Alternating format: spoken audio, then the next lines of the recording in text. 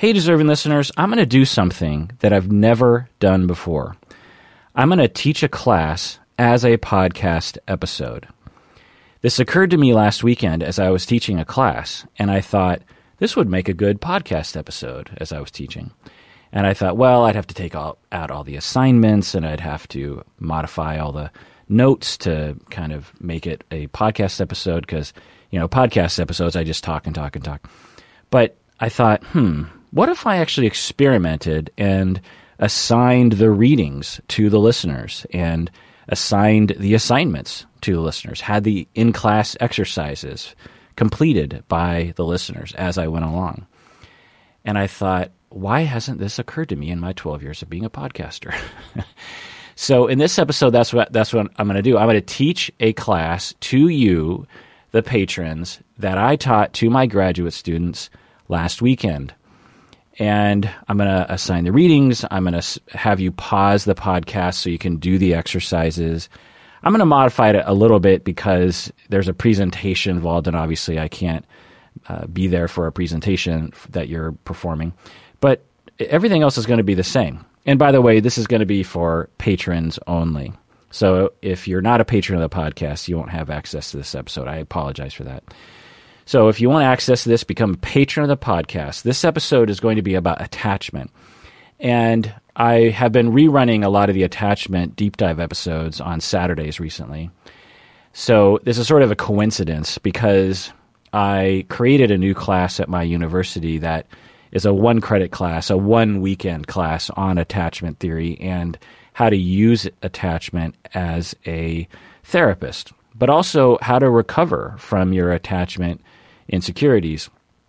And it gave me a chance to boil all the deep dive into a very concise lecture. But it also has exercises.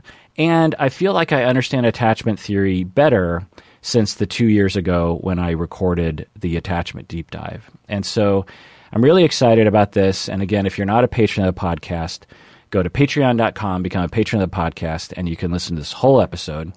And you can follow along like a student. Now, you don't have to. You could obviously just listen to this and not do any of the assignments, so to speak.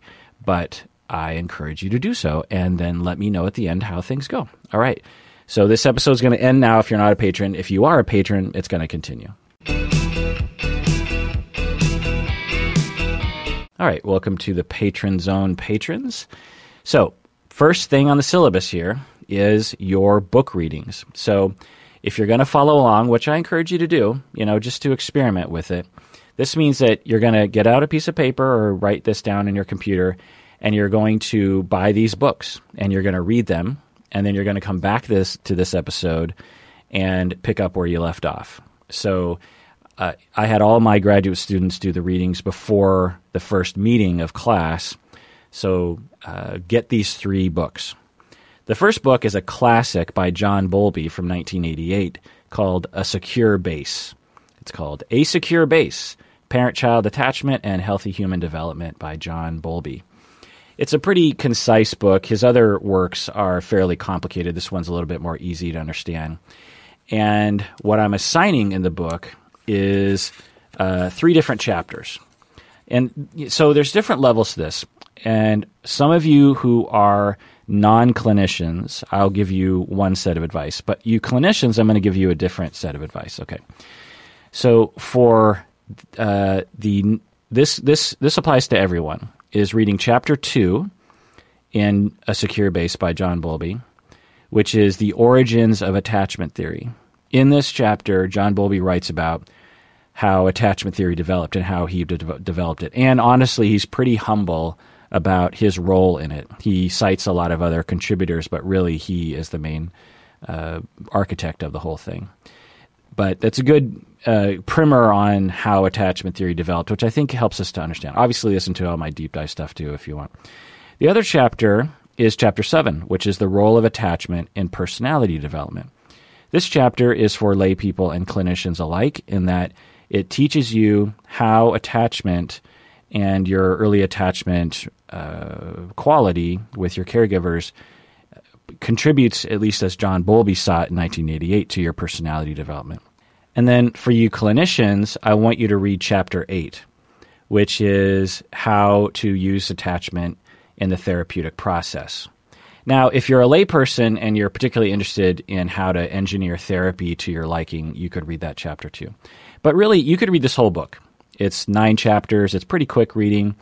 It can get a little complicated at time and a little bit in the weeds, but I think that it's a good exposure to where attachment theory came from, the language that John Bowlby uses, how it's based in science and observation, and all that stuff. And so A Secure Base by John Bowlby, again, Chapters 2, which is the origins of the theory, Chapter 7, which is personality development, Chapter 8, which is how to use it in psychotherapy. The second book that I want people to consider getting is mainly for clinicians. So this is not for lay people per se, but again, you're free to get it if you want to. This book is called Attachment in Psychotherapy by David Wallen, published in 2007. Attachment in Psychotherapy by David Wallen, 2007. So the chapters that lay people and clinicians could read are chapters 1 through 3. You could also read chapter 4, but these are the first 3 chapters, and these are the chapters that are an introduction to attachment theory and also to the foundation of the theory. I think it's important to understand where the theory comes from because I think it provides the feeling at the very least. The reason why, so I'll just tell you, I designed this course for therapists as a somewhat deep introduction into attachment theory. I wanted to teach the basics of attachment theory and the power of attachment theory, but I also wanted to expose these novice clinicians to a beachhead, if you will, on the vast landscape of theory and research regarding attachment theory. Attachment theory is often taught as this very simplistic thing. Some classes or programs, they'll teach it very briefly, and you'll end up walking away going like, oh, attachment has to do with like early childhood parenting, right? And certainly it does. But the research points to attachment theory being pretty much all-encompassing of our psychologies, our development, our adult life, our relationships, our well-being, our psychopathology, just everything. And so these introduction chapters, both in John Bowlby and the Wallen book, I think give that impression and can give someone maybe some inspiration into some other readings because, he'll refer, for example, in chapter 4 of the Attachment and Psychotherapy by David Wallen book, it talks about Fonagy and other people that are currently researching sort of the cutting edge of attachment theory. Okay, so again, Attachment and Psychotherapy by David Wallen. I hope you're writing that down. You can buy probably a used version on Amazon, and you read chapters 1 through 3 and maybe 4. All right. Now, you also want to read Part 4, the entirety of Part 4, which is chapters 11, 12, 13, and 14. This is if you're a therapist. So chapters 11, 12, 13, and 14 are for therapists. These set of chapters are, if you're a therapist, how do you work with avoidant people, preoccupied people, and disorganized people, or unresolved people, as they call it. So these chapters are more detail of, as a therapist, how are you going to work with those different attachment styles. And again, it can get kind of complicated, and I think provides a beachhead into the landscape of the research on it.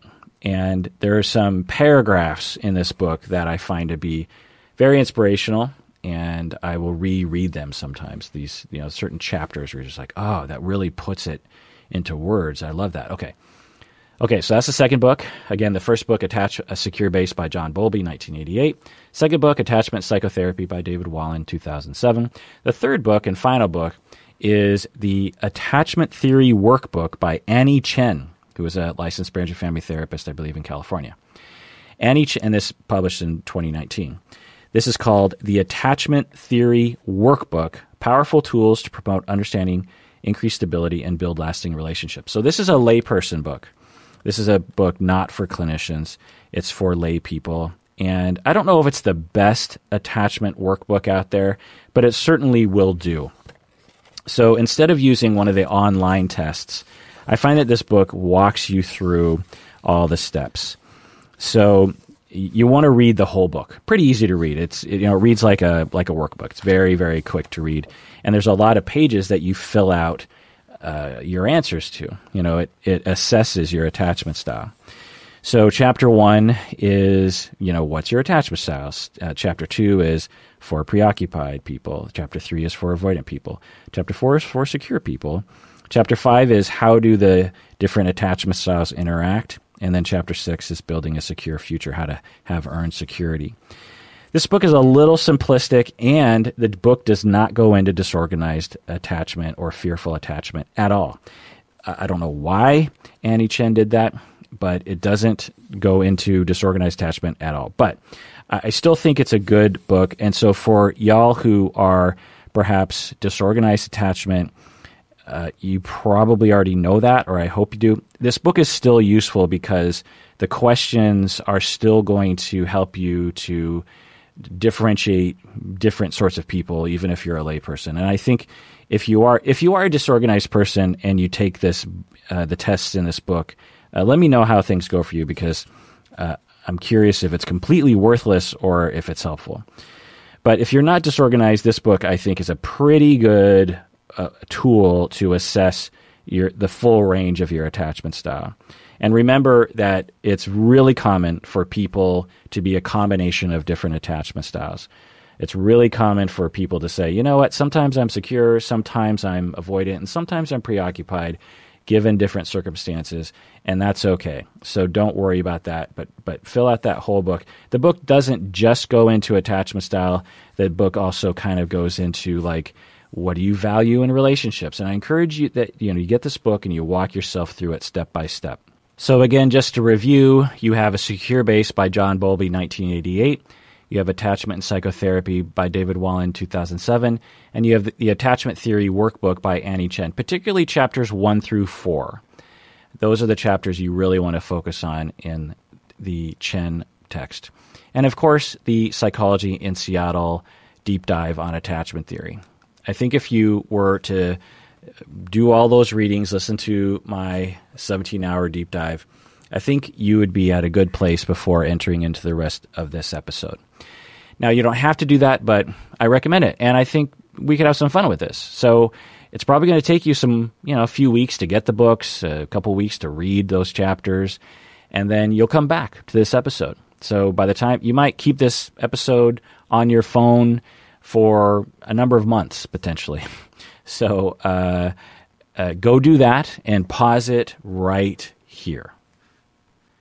All right, so you've read the readings, or at least you just decided not to, and here we are. So you've read the foundation of attachment theory according to John Bowlby and David Wallen. You've done the in-depth workbook by Annie Chen, the Attachment Theory Workbook. Okay, so let me start from the very beginning. And like I was saying earlier, I find that the following presentation format is a distillation and a furthering of my understanding of attachment theory. I think in my attachment theory deep dive, I was sort of at a midway point in my understanding of attachment theory. And so I feel like I've advanced. All right, so the first thing that we want to talk about are emotions. So again, have a pad and paper or have your computer out and ready to take some notes. So the first thing I want you to do, and I did this with my students, is to write down as many emotions as you could possibly think of. So pause the episode right here and write down as many emotions as you possibly can think of. Okay, ready and go. All right, we're back. You wrote down a bunch of emotions. Maybe you wrote down 5, maybe you wrote down 20. So we have things like sadness and anger and fear and hurt and pain and thirst. I consider in this discussion thirst to be, and hunger and sexual attraction, lust, for example. These are emotions of a sort, which I'll get into. Jealousy, happiness, joy, contentment, love, surprise, disgust, anticipation, these kinds of things. You could Google them as well. Okay, So we have our list of emotions, and there's various different ways of categorizing things. Is anxiety different from fear? Is anger different from being irritable? It's all just debatable, but we can sort of move past that. Okay, now the second thing I want you to do is write down next to all of those identified emotions that maybe you want to add a few, as I listed some. I want you to think about what those emotions are telling you to do with your behavior. So let me give you an example. So when you feel thirst, what do you want to do? You have that feeling. It's hard to describe. It's sort of, you feel it in your mouth. And what do you want to do? Well, you are compelled to drink water. When you're hungry and you have that feeling of hunger, what do you want to do? Well, you want to eat. When you have sexual attraction and lust, what do you want to do? Well, you want to have sex. So those are the emotion and then the compulsory or the compelled behavior that the emotion is compelling you to do. And I want you to think about all the other emotions that you wrote down and think about what behavior the emotion is compelling you to do. So when you have that emotion, what behavior would sort of go along with that emotion or satisfy that emotion or whatever? And it can be behavioral or signaling or anything. But anyway, so pause the episode here and write down compelled behavior. Go. All right, so you wrote down those things. Let's review some of the possible answers. Now, some of you might have taken this assignment in one direction, some of you are different, but I'm going to give you the way that I'm hoping that you are thinking.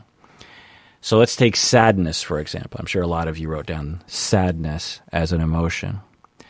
Well, when we're sad, what do? Well, we might cry, right? So we might also weep. We might want to talk. We might be in a fetal position. We might want to be alone. We might feel we might sigh. We might want to isolate. We might want to not do anything. It might kind of cause us to feel a little depressed. Okay, so what about anger? Well, anger, we might want to punch something or someone. We might get hot under the collar. We might get real active. We might start yelling. Our brow would furrow. We might want to do something to, make the injustice go away or whatever. Okay. So let's talk about sadness. We are social animals. Perhaps the most social animal that's ever existed, potentially in the universe, definitely on our planet. This is something that I find myself telling people as if it is new information, because it should not be new information. It should be quite obvious.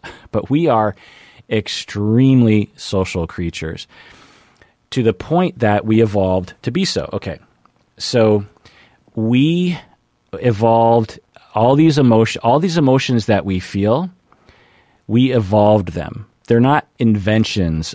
Sadness isn't something that we invented in this generation. We evolved to be sad. We evolved to feel emotional pain. We evolved to feel anger. We evolved to feel thirst and hunger and sexual attraction and jealousy and joy. We tend to look at these emotions like jealousy as some kind of thing we want to get rid of, or anxiety as like something we want to get rid of. We can't get rid of it. It is our nature. We can't get rid of thirst. We can't get rid of hunger. We can't get rid of anxiety. We can't get rid of anger. We can't get rid of love or joy or jealousy. We can't get rid of sadness or depression. These are evolved experiences in the same way that I can't grow a third arm by trying to. I can't get rid of these emotions. Now, I'm saying this for some of you, this might be obvious, but for some of you, you might think of emotions as these pesky things because that's how our society tends to think of them. Okay, So we evolved these emotions. It's very clear. They're universal. Everybody from every cultural corner around the world and throughout time experiences some version of these emotions. They might experience them differently, which is interesting, but they experience the emotions. Now, why? Why would we as an animal evolve these emotions? Well, emotions compel behavior. So in the same way that we evolved the sense of thirst to compel us to drink, and those among us who did not have that feeling of thirst, that did not compel them to drink water, they died and didn't propagate their genes to the next generation. The person who did have thirst and that feeling did annoy them, as they get thirstier and thirstier, it starts the feeling just dominates and dominates and dominates their being, and is telling them, go drink water. And as soon as they drink water, like, oh, it just tastes so, it's just such a satisfaction, because we evolved those emotions and those impulses. It makes total sense. It's obvious. Okay, but I feel like it's not so obvious to us in our Western culture that these other emotions are exactly the same. We evolved to be sad. When something is going wrong in our lives, whether it is today or 100,000 years ago, we evolved the feeling of sadness. There are a lot of reasons to be sad, but one of the reasons is when we have loss, which I'll get into more later. But so we are having a feeling of loss, like someone died or someone rejected us, and we feel sad. And we might sigh, and we might hang our head, and we might sit down, we might cry, we might have tears, we might sob, we might be in a fetal position, we might run to our loved ones and want to curl up into a ball with them. Think about a 3-year-old when they're sad. A lot of the emotions are more easily analyzable when we think of what does a 3-year-old do when they feel these emotions, because by the time we get to be 5 and 6 and 7 years old, all of us have been so shamed for our emotions that we have a hard time expressing them in a natural form. A 3-year-old, for the most 3-year-olds, not all, are still free to express their emotions in its natural form. They are the people on our planet that are being perhaps the most healthy with their emotional expression. They haven't learned yet that to exhibit emotion is to be quote-unquote weak. And so what does a 3-year-old do when they are sad? Well, they run up to you and they cuddle in your arms, or they scream and cry, and tears are coming out of their face, and they have red cheeks, and they flop on the ground. I don't want to go to bed. It's making me sad. And it's very obvious. Okay, so did 3-year-olds just imagine that that's what they're supposed to do when they have that feeling? No, the feeling is evolved, and we evolved a response in the same way that when we feel thirst, we turn to a river and drink out of it. The same way when we have a loss, or we're disappointed, or we're rejected, we feel sadness, and then we do behaviors. Now, why do we do those behaviors? And I want you to think about that. Maybe pause it for a second. Why do we cry? Pause it for a second. So there are various different answers to this, but the answer that makes the most sense to me is we cry as a signal to others. There's a lot of theories about why we cry. Some people say we're trying to get rid of some sort of neurochemical, which I just find to be the dumbest idea of all time. Another question is like, when you think something is funny, why do you laugh? Well, you wouldn't say you're laughing to get rid of oxygen in your lungs, right? It's obvious that we cry and we laugh because we're signaling to other people. Think about when we evolved these emotions, and other primates have these emotions too, by the way. So we're talking the beginning of the human race 200,000 years ago, or the beginning of primates, which was millions of years ago, or the beginning of social mammals, which would have been, I don't know how many millions of years ago, that we evolved a sadness emotion and a way of signaling to others, because when we are experiencing loss and demoralization, we we humans cannot deal with things alone. And we were probably never alone. And there are societies around the world today that are more natural than our Western society, where imagine 200,000 years ago, we're on the African savannah. There's no walls. No one has their own bedroom. No one has an office. No one has a car. No one has a cell phone. You're just sitting there. Think about how other primates exist that you've seen on, the National Geographic show or something. You see chimpanzees or bonobos, and occasionally you might have one chimp who will venture a little bit away, but then they quickly go back to the pack. There's small groups, and then they sort of convene in larger groups of 30, 40, 50. So it's likely that whenever we felt an emotion in our natural state as we were evolving, there were people around. And so it was very important for our survival that we signal to other people what we're feeling, and that it is compulsory, that it is not a choice. Because if you make it a choice, one, the individual might not do it, and two, children won't do it because children don't know choices quite yet, especially when they're like 6 months old. So when we felt sad, when we felt lost, so let me give you one particular example, is when children were, so let me back up. We were prey. We were eaten by other animals. Some people tend to, and I used to think this too because this is what I was taught. I was taught that humans were apex predators. We are not apex predators by any stretch of the imagination. We certainly were predators of a sort, but we definitely were eaten by other animals on the African savannah as we were evolving. We were eaten by tigers and lions and panthers and pumas and hyenas and other kinds of predators. I mean, just think about us trying to fight back from a tiger, even with the advent of fire, honestly. So what's the evidence? Well, there's lots of evidence, but one very compelling piece of evidence is, to this day, there's a cave that isn't on the side of a mountain. It's like a cave straight down in the ground. And there's a tree that is sort of overhanging this hole in the ground. And when people excavated this cave, they found that there were just layers upon layers of human bones that had clear markings of that they were prey, that they were eaten by some kind of cat predator. The scrape marks on the bones and all the kind.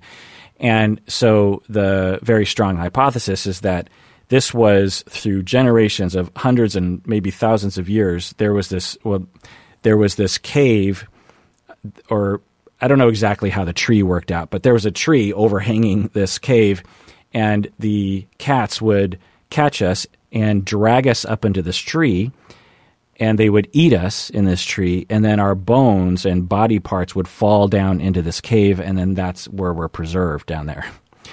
And so there's all this evidence that we were regular eaten. Okay.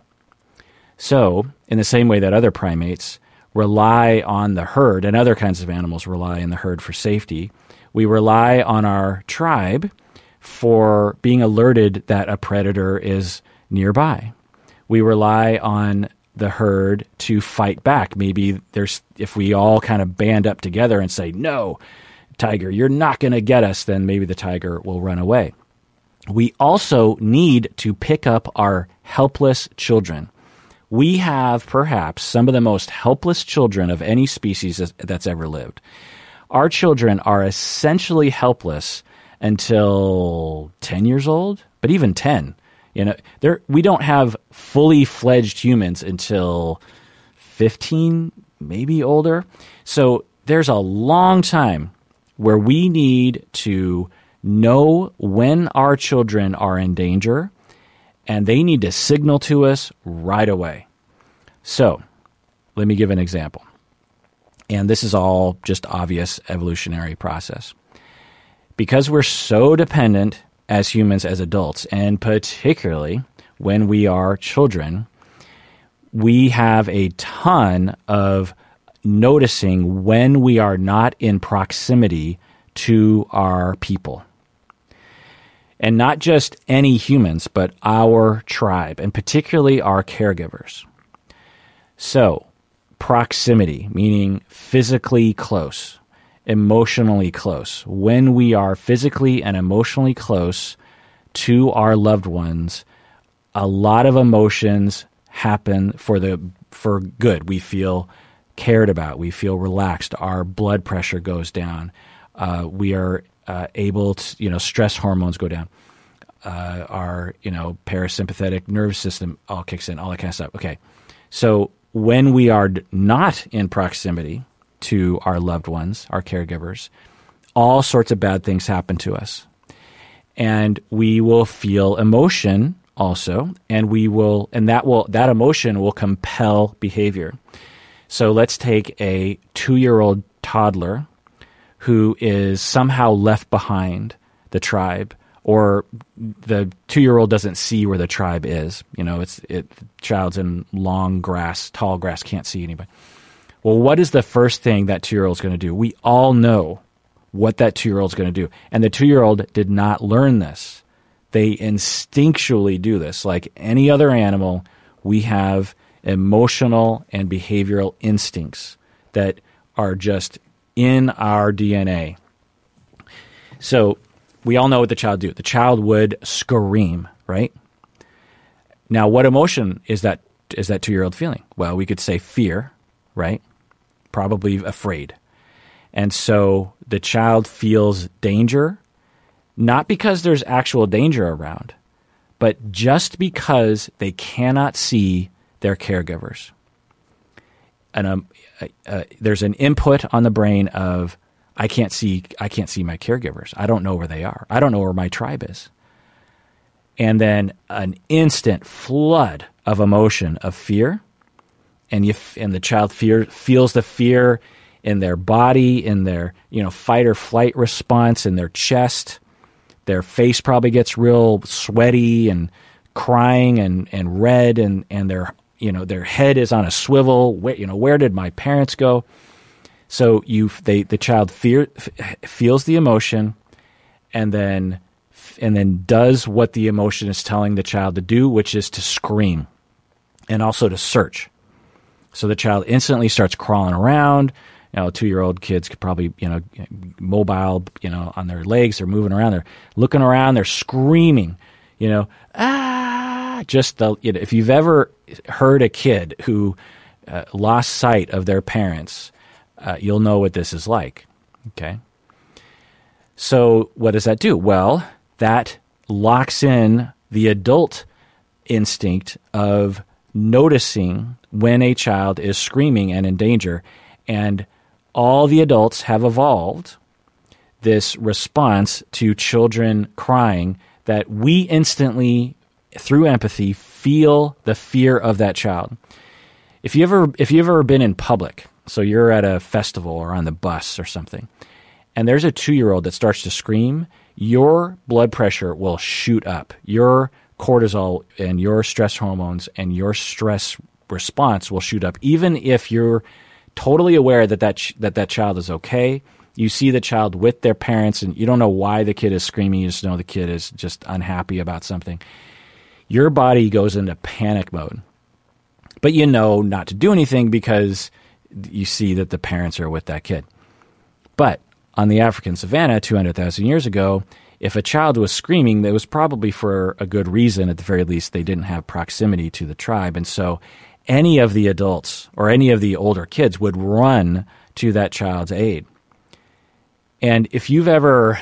So I grew up in a daycare, and so I got very familiar with kids and their crying, and it doesn't bother me that much to this day because I'm very acclimated to it. It still kind of gets to me a little bit, obviously, but it doesn't bother me the way I see bothers other people. People who aren't acclimated to children screaming, I find that they're very attuned to this. And so you could be at a festival and there could be all this noise, all these people making all this noise, music in the background. But if you hear a child screaming, I guarantee you that will pierce through all the other background information, and that will be all you can hear. And why is that? Well, you would say, well, it's loud. Well, there's a lot of loud noise happening in that moment. We evolved to pay attention to children in the same way that and have an emotional response to their signaling of fear in the same way that a child evolved the response of fear emotion and then screaming in response to that fear when they are left alone or when they're rejected or when they're just simply uncomfortable.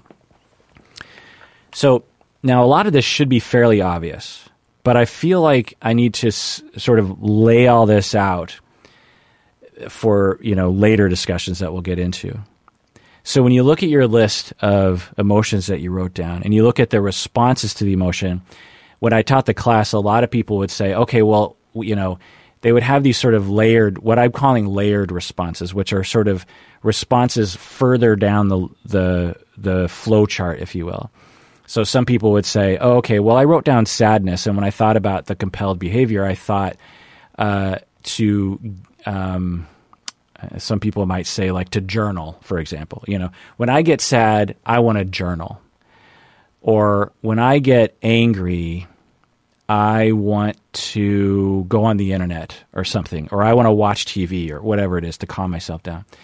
So that's what I'm going to call a layered response, or a response that's further down the flow chart. In all likelihood, in fact, I would almost guarantee it, there's something immediate in terms of what behavior is compelled when you feel emotions, but you've learned to subdue or suppress those responses. For example, when we get angry, it's very normal to want to get violent, whether it's to break something or to stand up and scream. But we don't do that because we get fired from our job or ostracized or something. And then when we suppress that impulse, when we're angry, to scream or to beat on a table or to break something or to just run around and say how angry you are, when we suppress that, then we go further down the flow chart and we say, okay, I got to calm down. What do? I'm going to splash water in my face, or I'm going to drink alcohol, or I'm going to watch TV, or I'm going to I'll journal so I can talk with my therapist. That's a response further down the flow chart.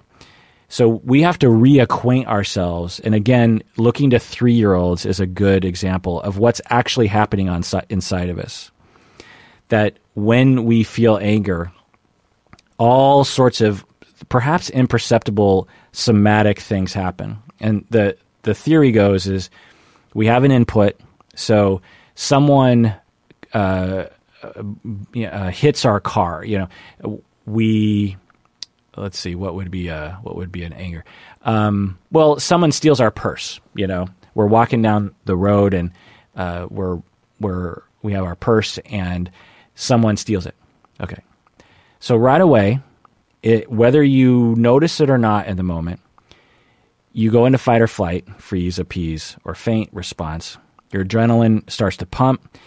Why do you do that? Well, we evolved a anger response to injustice.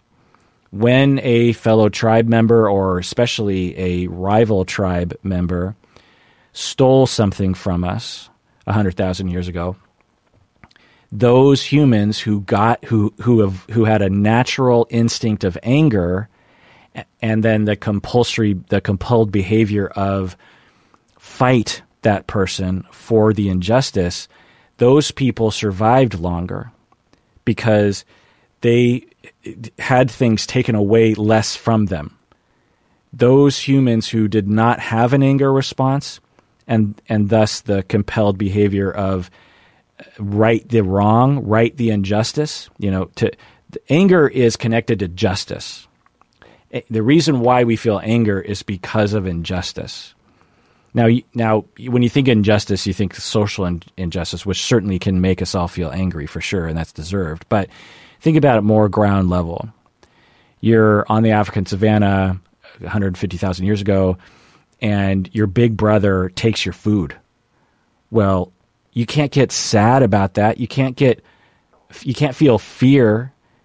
Jealousy isn't helpful. What's helpful is anger, because an injustice happened to you or to your child. You're taking care of your 5-year-old child, and a different family comes over and takes your food from your 5-year-old child. Well, you have the instinct of somatic bodily anger, and then that compels right the wrong, whatever you need to do to right the wrong. And then you feel less anger. So you're walking down the street, someone takes your purse, and I almost guarantee you have a somatic feeling of anger, maybe a somatic feeling of fear as well, for sure. But if we're just going to go with the anger, and you want to run that person down, take your purse back, and smack that person across the head for taking your purse. That's the impulse. You want to run, smack, and take back.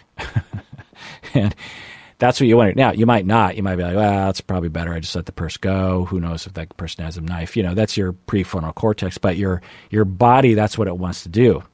And that's what you probably did 100,000 years ago, naturally. That's what a 3-year-old does.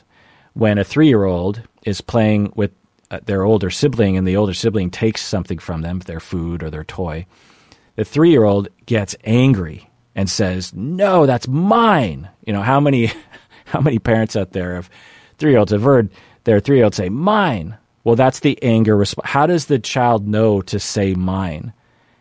Because we evolved a sense of justice. Other mammals have a sense of justice as well. They do all sorts of experiments on other animals, and they clearly understand fairness, other social animals. I think crows are even included in that, but particularly primates. And when there's an injustice, we get angry. And when we get angry, we are compelled to right the wrong. So when the 3-year-old's food or toy is taken, they get angry, they grit their teeth, they clench their fists, and they grab it, or they chase the person down, they grab it back, and they push the kid down. How dare you take that? Okay, this is universal. That's what we want to do. And when we have an injustice, whether it's small or big, we have the instinct of anger. That's why anger is wonderful.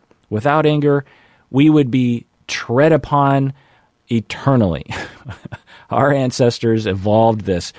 And those humans who did not have the anger response to injustice and then the compelled behavior of right the wrong did not live long enough to have children because they starved or something else was taken away from them. Their shelter was taken away from them or whatever. We are naturally angry. We're naturally thirsty. We're naturally lustful, usually. We're naturally sad. We're naturally hurt. Okay, so let's go through the other emotions. Fear, obviously, when we sense a predator coming, then we feel fear, and a lot of animals will feel that way. Okay, when we have a branch that's stabbing us in the back of the knee, we feel pain. There's a pain response. And what does pain compel us to do? Well, it compels us to do whatever we need to do to stop the pain. And if a branch is stabbing us in the back of the leg, we are compelled to pull away from that branch to stop the pain. It's all obvious, right? Sexual attraction. We are compelled, most of us, to feel lust and to want to have sex with someone else. It's obvious why we do that. It's the only way we can get our genes to, propagate. Those humans who did not feel, or those tribes that did not have enough people that felt lust for someone of the opposite gender, those tribes did not survive because they didn't have enough offspring. And notice that I'm wording it like there's a percentage, because obviously there was very likely trans and gay people and asexual people 100,000 years ago. It seems quite, there's no way for us to know. We'd have to have a time machine, but it seems quite clear that was happening back then. But anyway, so I'm saying that and there's different theories as to that, of just like, well, maybe gay people had their romantic needs met 100,000 years ago, and they didn't necessarily have a lot of kids. And by the way, gay people occasionally have heterosexual activity, and that might have propagated species. But anyway, the theory goes is that it takes a village to raise a kid, and if you're a gay man 100,000 years ago, and in all likelihood you have brothers and sisters, and if they have kids, through heterosexual relationships, and you as a gay man take care of your nieces and nephews, then you are propagating your genes. There's a lot of different theories as to this goes. But anyway, the point is that we evolve different emotions: jealousy, joy. Why do we have joy? Why do we laugh? Why do we smile?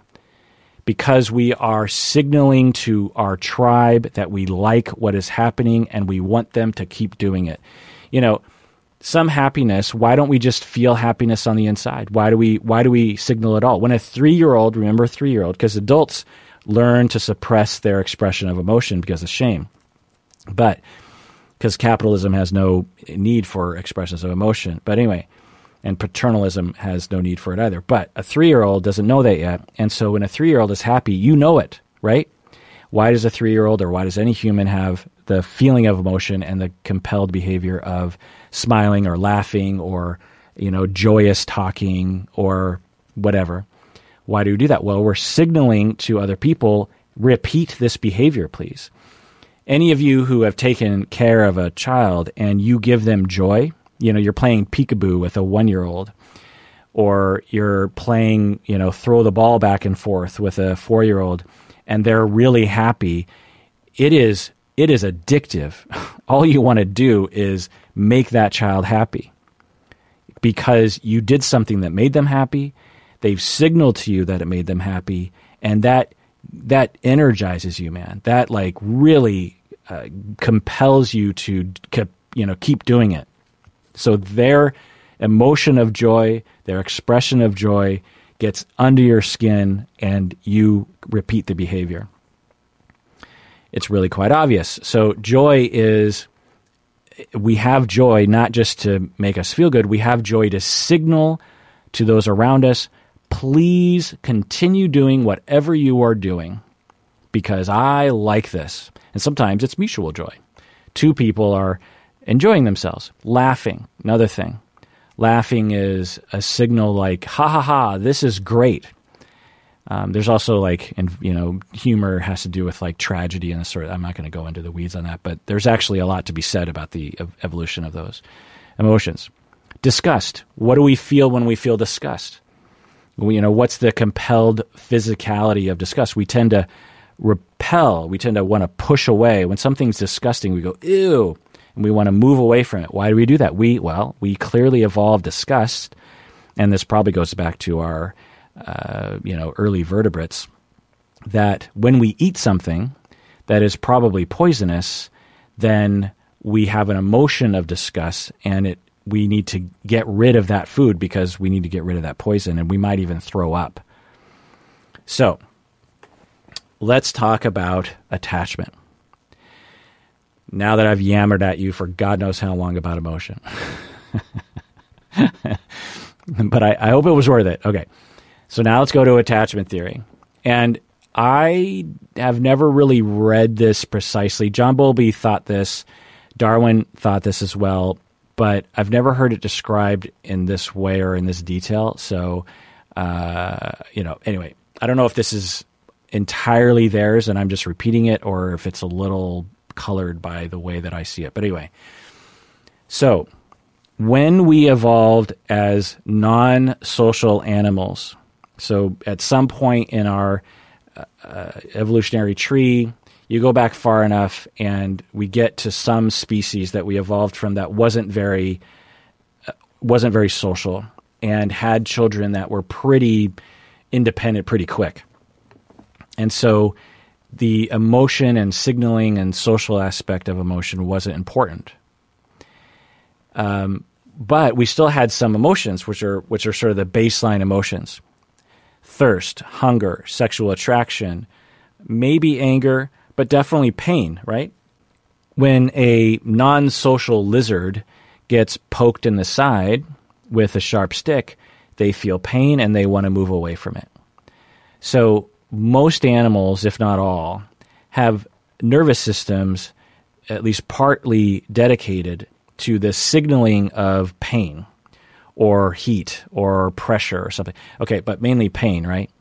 So when we feel pain, we move away from it. Pain means something bad has just happened and you need to put a stop to it. That's what pain does for our compelled behavior. Pain is when we feel sharp pain, that's all we can think about. Pain is like, pay attention to what's happening and stop whatever is causing this. Okay? And we evolved that. Those animals that did not have the capacity, or at least enough capacity of pain, and those animals that did have the feeling of pain but not the compelled behavior of move away from the source of that pain, those animals did not live long enough to propagate their genes to the next generation. Because when a sharp thing was stabbing them in the side, they either didn't register what was happening, or they didn't have the compelled behavior to move away from the thing, and they got a wound, or they got eaten, or whatever. Something bad happened to them and they didn't live. All right. So when we very slowly, over millions of years, evolved from a non-social species into a social species, this goes back probably before primates, we did not invent a brand new emotional system for the compelling of behavior socially. So as social action of of this branch of the evolutionary tree, and it probably happened in a number of different branches on the evolutionary tree, but octopuses are similar to this. Octopodes, I don't know how to pronounce the but anyway, the point is that there are different emergence of this system of emotion to help us, compel us to be more social and more supportive and more noticing of each other's states. But we didn't invent a brand new set of emotions. We just co-opted emotions that we already had. So when we were pre-social and we had a sharp stick in the side, we felt pain. As we needed to evolve into a social animal, as we experienced social hurt, it just co-opted the pain response because it served us in the same way. So a sharp stick in the side, pain, notice the pain, move away, get this sharp stick away from you, okay? Feel that pain. When someone hurts your feelings and says, you look terrible today, or you're a terrible person, this is a social hurt, and we still feel the pain. We feel it the same way. When someone hurts our feelings, we have the same nervous system response, or very similar, as someone stabbing us in the knee with a sharp stick. Now, for a lot of us, that's obvious, or some of us it's less obvious. It's totally in our language. When someone hurts our feelings, we have the same word for hurting our feelings, which, of course, you can hurt someone's feelings and never touch them, right? We use the same word for hurting of feelings, social feelings, as we have for hurt of physical pain. Someone cuts off our toe, we feel hurt. Someone someone calls us a bad name, we feel pain, we feel the same hurt, we are hurt. And it's not metaphorical, it is literal. That's why we punch in the gut, breaking my heart, because we learned in order to compel the social creatures to bond and to take note of each other and to stay in proximity to each other, because that's what helped us to survive as social creatures. We needed some emotional system and behavioral compulsions that are associated with those emotions that will keep us together.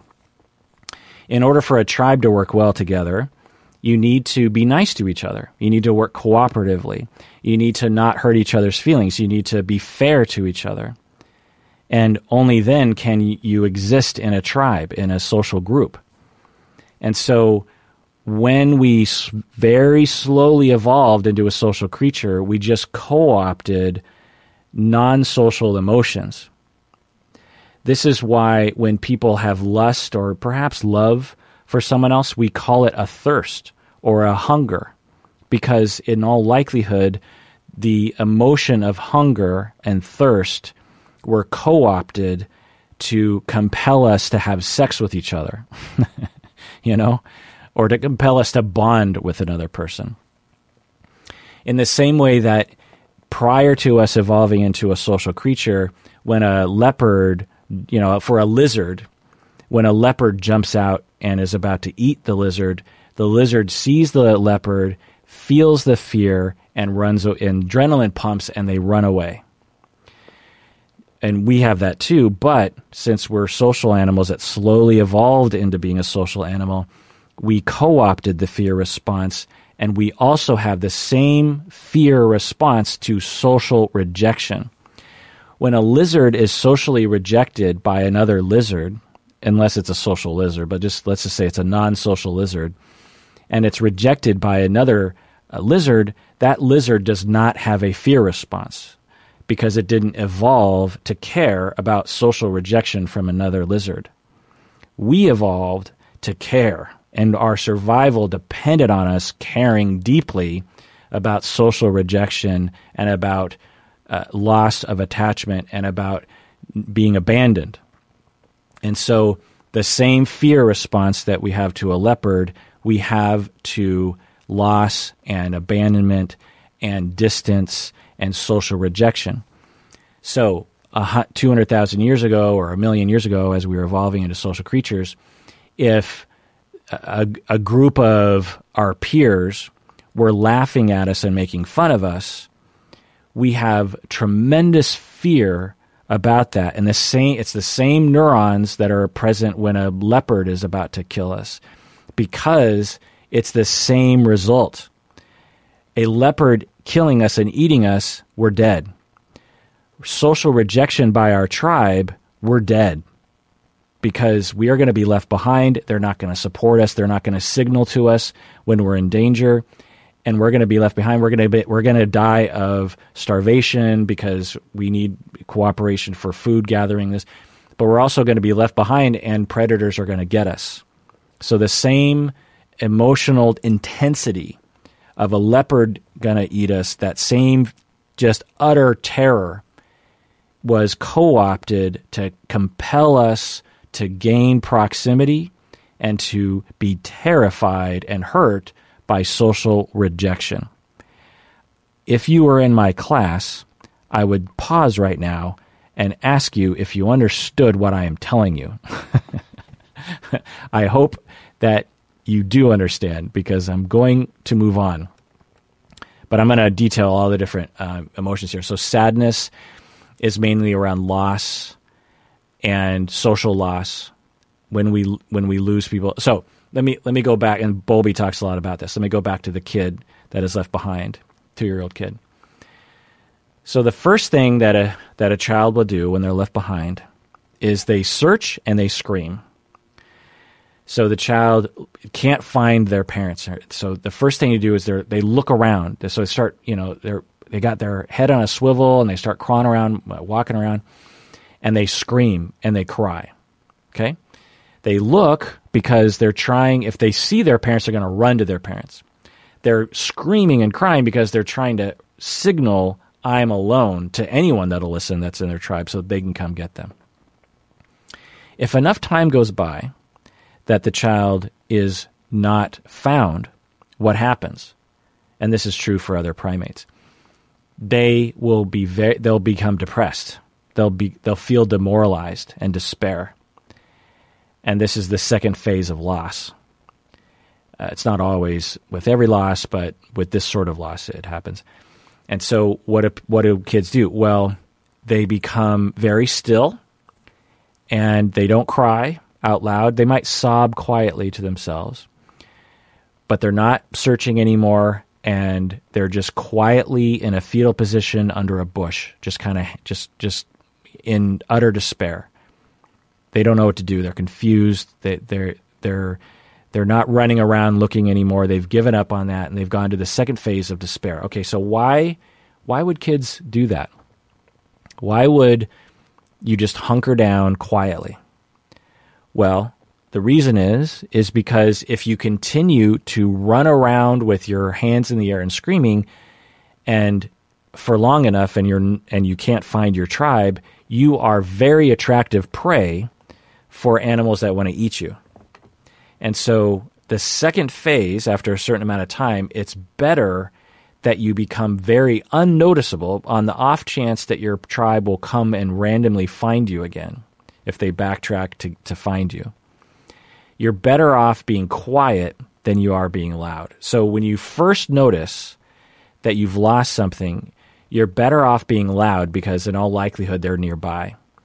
But after a certain amount of time, maybe it's a half an hour, maybe it's a couple hours, you're better off depressed and demoralized and distressed and in despair and lack of motivation than you are running around. Okay. And then eventually either you die or someone finds you. Okay. So this is analogous to when someone dies in our life. When someone dies, our first response is to cry. Anyone who has a natural expression of loss will know this. Maybe to scream and wail, to just scream, no, no, no. When I suddenly found out that our dog had died a year and a half ago-ish, I was just repeatedly, loudly saying, I can't believe it, I can't believe it, I can't believe it. It's shock, right? But I couldn't stop saying this thing, and I think it was this adult expression of wanting to just scream and wail. And Stacy was screaming and wailing and crying. So the first phase, when you're first faced with loss, is this deep sense of sadness, and maybe even searching. When we lose someone close to us, it's common enough for us to search for them. How do we search for them, even when we know they've died? Well, we look to pictures and video and their Facebook account. We might want to find their body. We might want to go to their body to be with them. So that is our emotion of sadness and despair and searching and desperation. That is analogous to the 2-year-old's response when they're left behind by the tribe. Because our bodies don't differentiate between death and being left behind. We just have this very crude response to being separated from our loved ones. And when someone dies, we feel a deep sense of that separation, and we deal with it in the same way as if we were being left behind by the tribe. Then what happens later on, after a certain amount of time? Essentially after our body realizes, look, you're not going to find that person, they're dead. You go into depression and despair. And you have a hard time getting up in the morning. You have a hard time motivating yourself at work. You have a hard time exercising. Some people eat less. Some people eat more. But point is that you're immobile. You have a hard time getting things going, and you're not screaming anymore necessarily. And so this is analogous, not necessarily analogous, but is an expression of that phase that we enter into when we're 2 years old and we're left behind by the tribe in the African savannah 150,000 years ago. You're better off hunkering down and being quiet because someone might find you. And that means you have to lack motivation, which is the central feature of depression. We evolved to be depressed to save us from predators, essentially, when we have lost our tribe, when we've lost our people. Okay. So again, at this point, I would open it up for questions and probably get into some more depth. And I feel a little bit of anxiety not being able to do that with you, but let's move on. So again, we evolved emotions prior to us being social creatures in response to stimuli that compelled behavior. Think of emotion as the intermediary between noticing what's happening in the world and doing something about it. Purse is stolen. You notice that your purse is being stolen by someone. You feel the anger. That's the physical somatic response. It's in your body. Anger is not intellectual. All the emotions are physical, usually in your torso, but they can be throughout your body. And then you feel compelled to do something from that emotion. And we had that series, system of stimulus, emotion, behavior well before we were attached, well before we were social creatures. And when we evolved into social creatures, we co-opted those emotions to help us to be social creatures and to be attachment creatures. And so otherwise, if we did not have that system co-opted from previous emotions, we would not survive. Particularly young children would not survive because they would be left behind and they wouldn't freak out and they would die.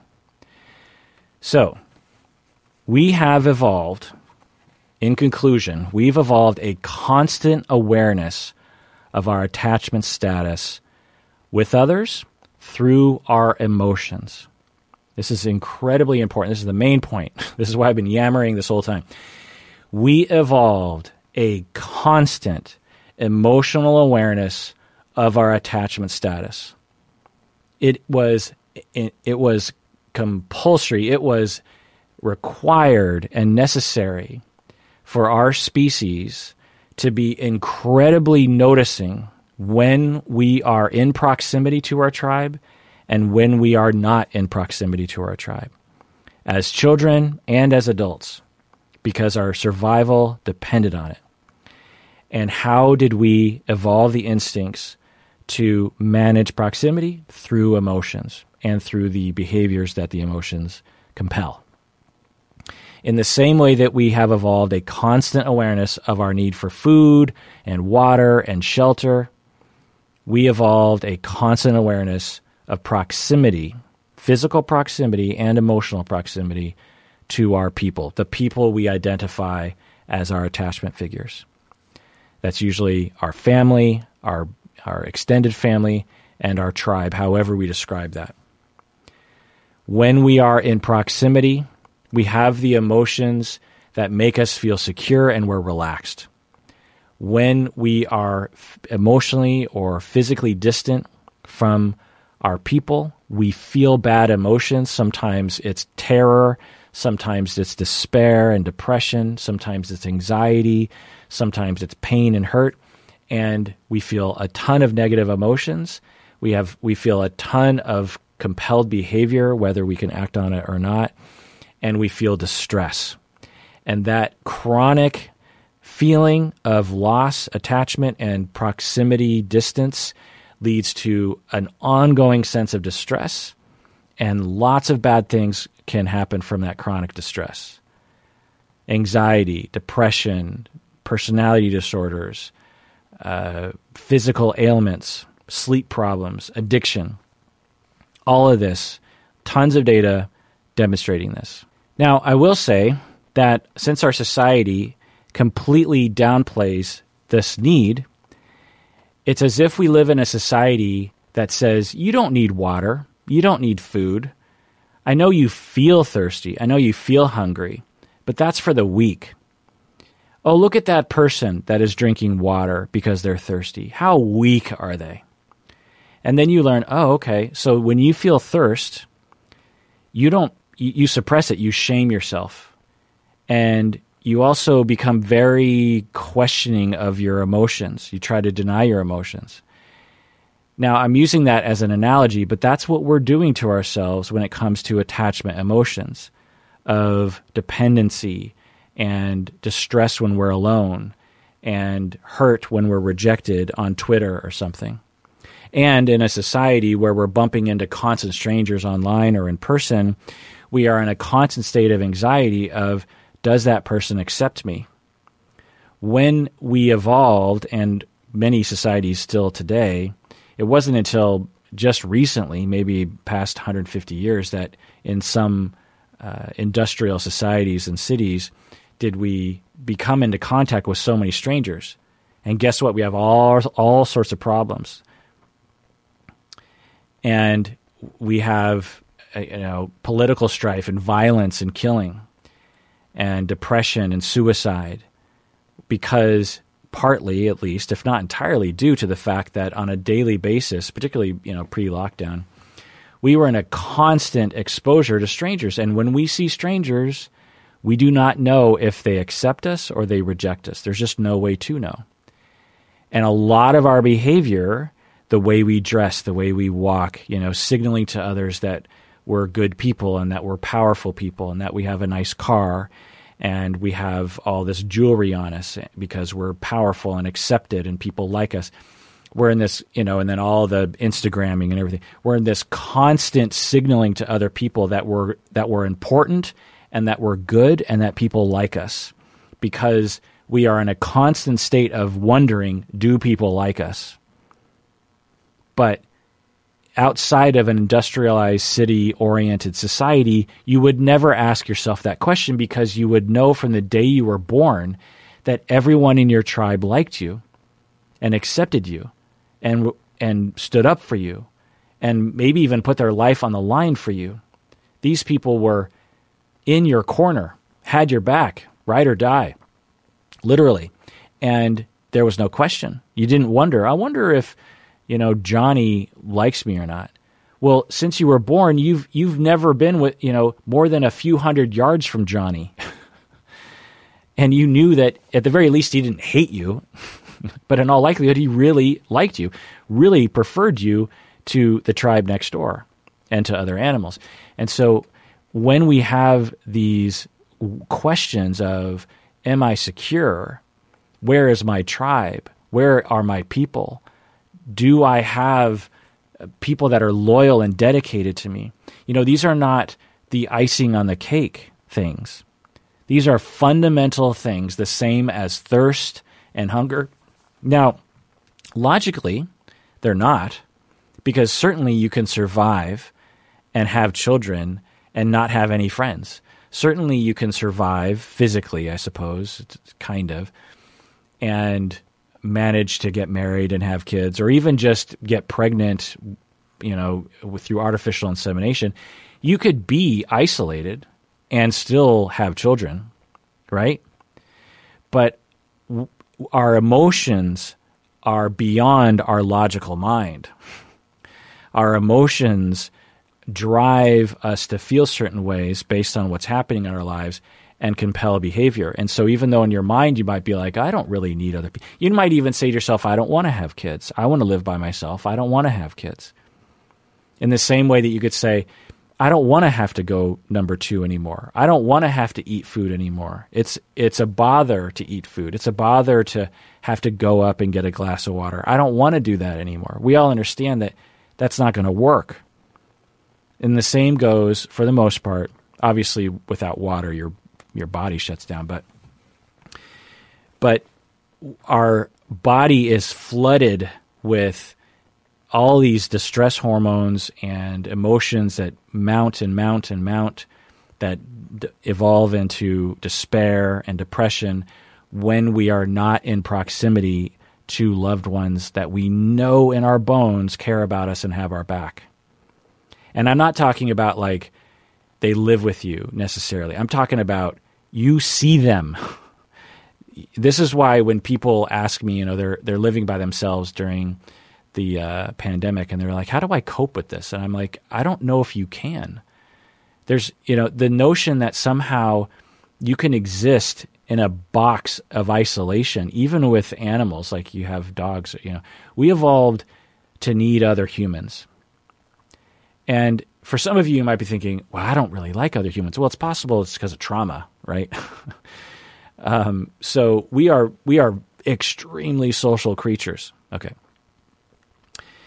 So I want you to do an exercise, and I want you to take out your piece of paper, and I want you to do the following thing. There's 3 questions. 1, identify, or not, 3 things to keep track of.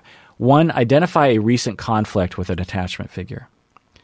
So think about a recent conflict, emotional conflict you had with someone that's close to you. So, the more recent, the better, and the more intense, the better. Number 2, what emotions did you feel? And think about the bodily sensations. Don't, because when I ask people how they feel, they'll be like, well, I was in this fight with my husband, and I kind of felt like he was a big jerk. Okay. Get away from those kinds of thoughts. There's a difference between thoughts and emotions. So get to emotions like hurt and anger, and also think about the bodily sensation. You might even feel it in your body as you remember the conflict, particularly if it was recently. Notice your chest. Notice your hands and your heart rate and all that kind of stuff. So what emotion? Again, emotions like sadness, anger, fear, hurt, jealousy, joy, love, surprise, disgust. anticipation. What emotion did you feel? Where did you feel it in your body?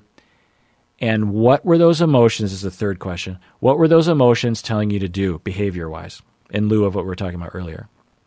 So identify a recent conflict. What bodily emotion did you feel? And what were those emotions trying to get you to do? And answer the question right away, but also think about if you were a 3-year-old having that experience and that emotion, what would a 3-year-old do?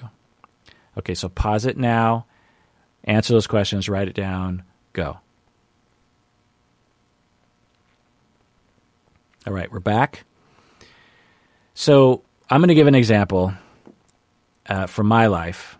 Recently, I was, and this was a Patreon episode with Bob, I was talking about how I sometimes will overtalk for Bob. You know, like we were talking about how I'm a listener and a relator. How did I say it? I'm like, there's listen and relate, and then there's listen and wait. And Bob is a listen and wait sort of person, wait for me to ask him about his experience. And I'm a listen and relate where, I'm sort of both, but I can definitely be a listen and relate where when someone tells me a story, I tell my own story as a way of relating to their story. And Bob is definitely a listener and a waiter. And so sometimes when we're talking, he will get quiet and I get nervous and then I start over talking. And okay, what am I feeling? So it's sort of a weird conflict, a weird distressful moment. Okay, what emotions am I feeling? Well, in that moment, I'm feeling anxiety in my chest because essentially what's happening to me is I at a deeper level, I feel rejected. As Bob is not talking and he's kind of glazing over, I feel like he's rejecting me. I also am imagining, who knows if he is, but that's the stimulus, is that I feel like I think he is rejecting me. I think he's criticizing me. I think he thinks it's a terrible idea for him to be a friend of mine. I'm worried about being judged. I'm hurt that he's not putting effort into talking. I'm feeling pain that he's not engaging with me in an energetic way. Now, from his standpoint, he's just waiting for me to ask him a question, but I'm waiting for him to relate and to, energize himself and interrupt me. That's what I'm waiting for, because that's the way I behave and relate in, conversations anyway. So I'm feeling that in my chest. I'm feeling fluttery. I'm probably getting a little sweaty. I'm having a fight or flight slight response. Okay. So we have the stimulus, which is I'm noticing I'm over talking and Bob is glazing over. I'm having all those emotions of sadness and guilt and fear and hurt. And what are those emotions telling me to do in the moment? The emotions, they're not necessarily rational, but they're telling me to gain proximity. That's the way I'm phrasing it. That's mainly what our attachment emotions are telling us to do. Gain emotional or physical proximity to the attachment figure. Get close. Get secure. In the same way that a 1-year-old is crying and looking for their parents, and then they see their parents and they run to their parents, or they crawl to their parents. Or they say, "Come here, parents, come get me." In the same way that as I'm talking and Bob is glazing over, I have this emotional fear and hurt and shame, and I want to get close to him emotionally. And so, for whatever reason, my style of dealing with that emotion is to keep talking and to act like everything is fine. Because if I act like everything is fine, then he won't notice how terrible things are right now. And if I keep talking, eventually I'll win him over with my talking, which of course doesn't work because it just makes it worse. So that's what I'm calling the layered response. Now, if I was a 3-year-old or a 2-year-old and I had those emotions, I would just run to Bob and hug him. Because that's what 2-year-olds and 3-year-olds do when they're afraid of rejection and they're free to behave the way their emotions are telling them to behave. They just run to you and cry in your arms and say, "Love me. Don't you love me? You still love me. I love you." That's what we do. That's what I wanted to do with Bob in that moment. But because I have this complicated flowchart of defenses and self-shame, I quickly squash that idea of just crying and running to Bob. And I have this notion of like, well, if I just keep talking, I'll convince him that he doesn't have those thoughts that I'm imagining he has. And all this is happening completely out of my awareness, by the way.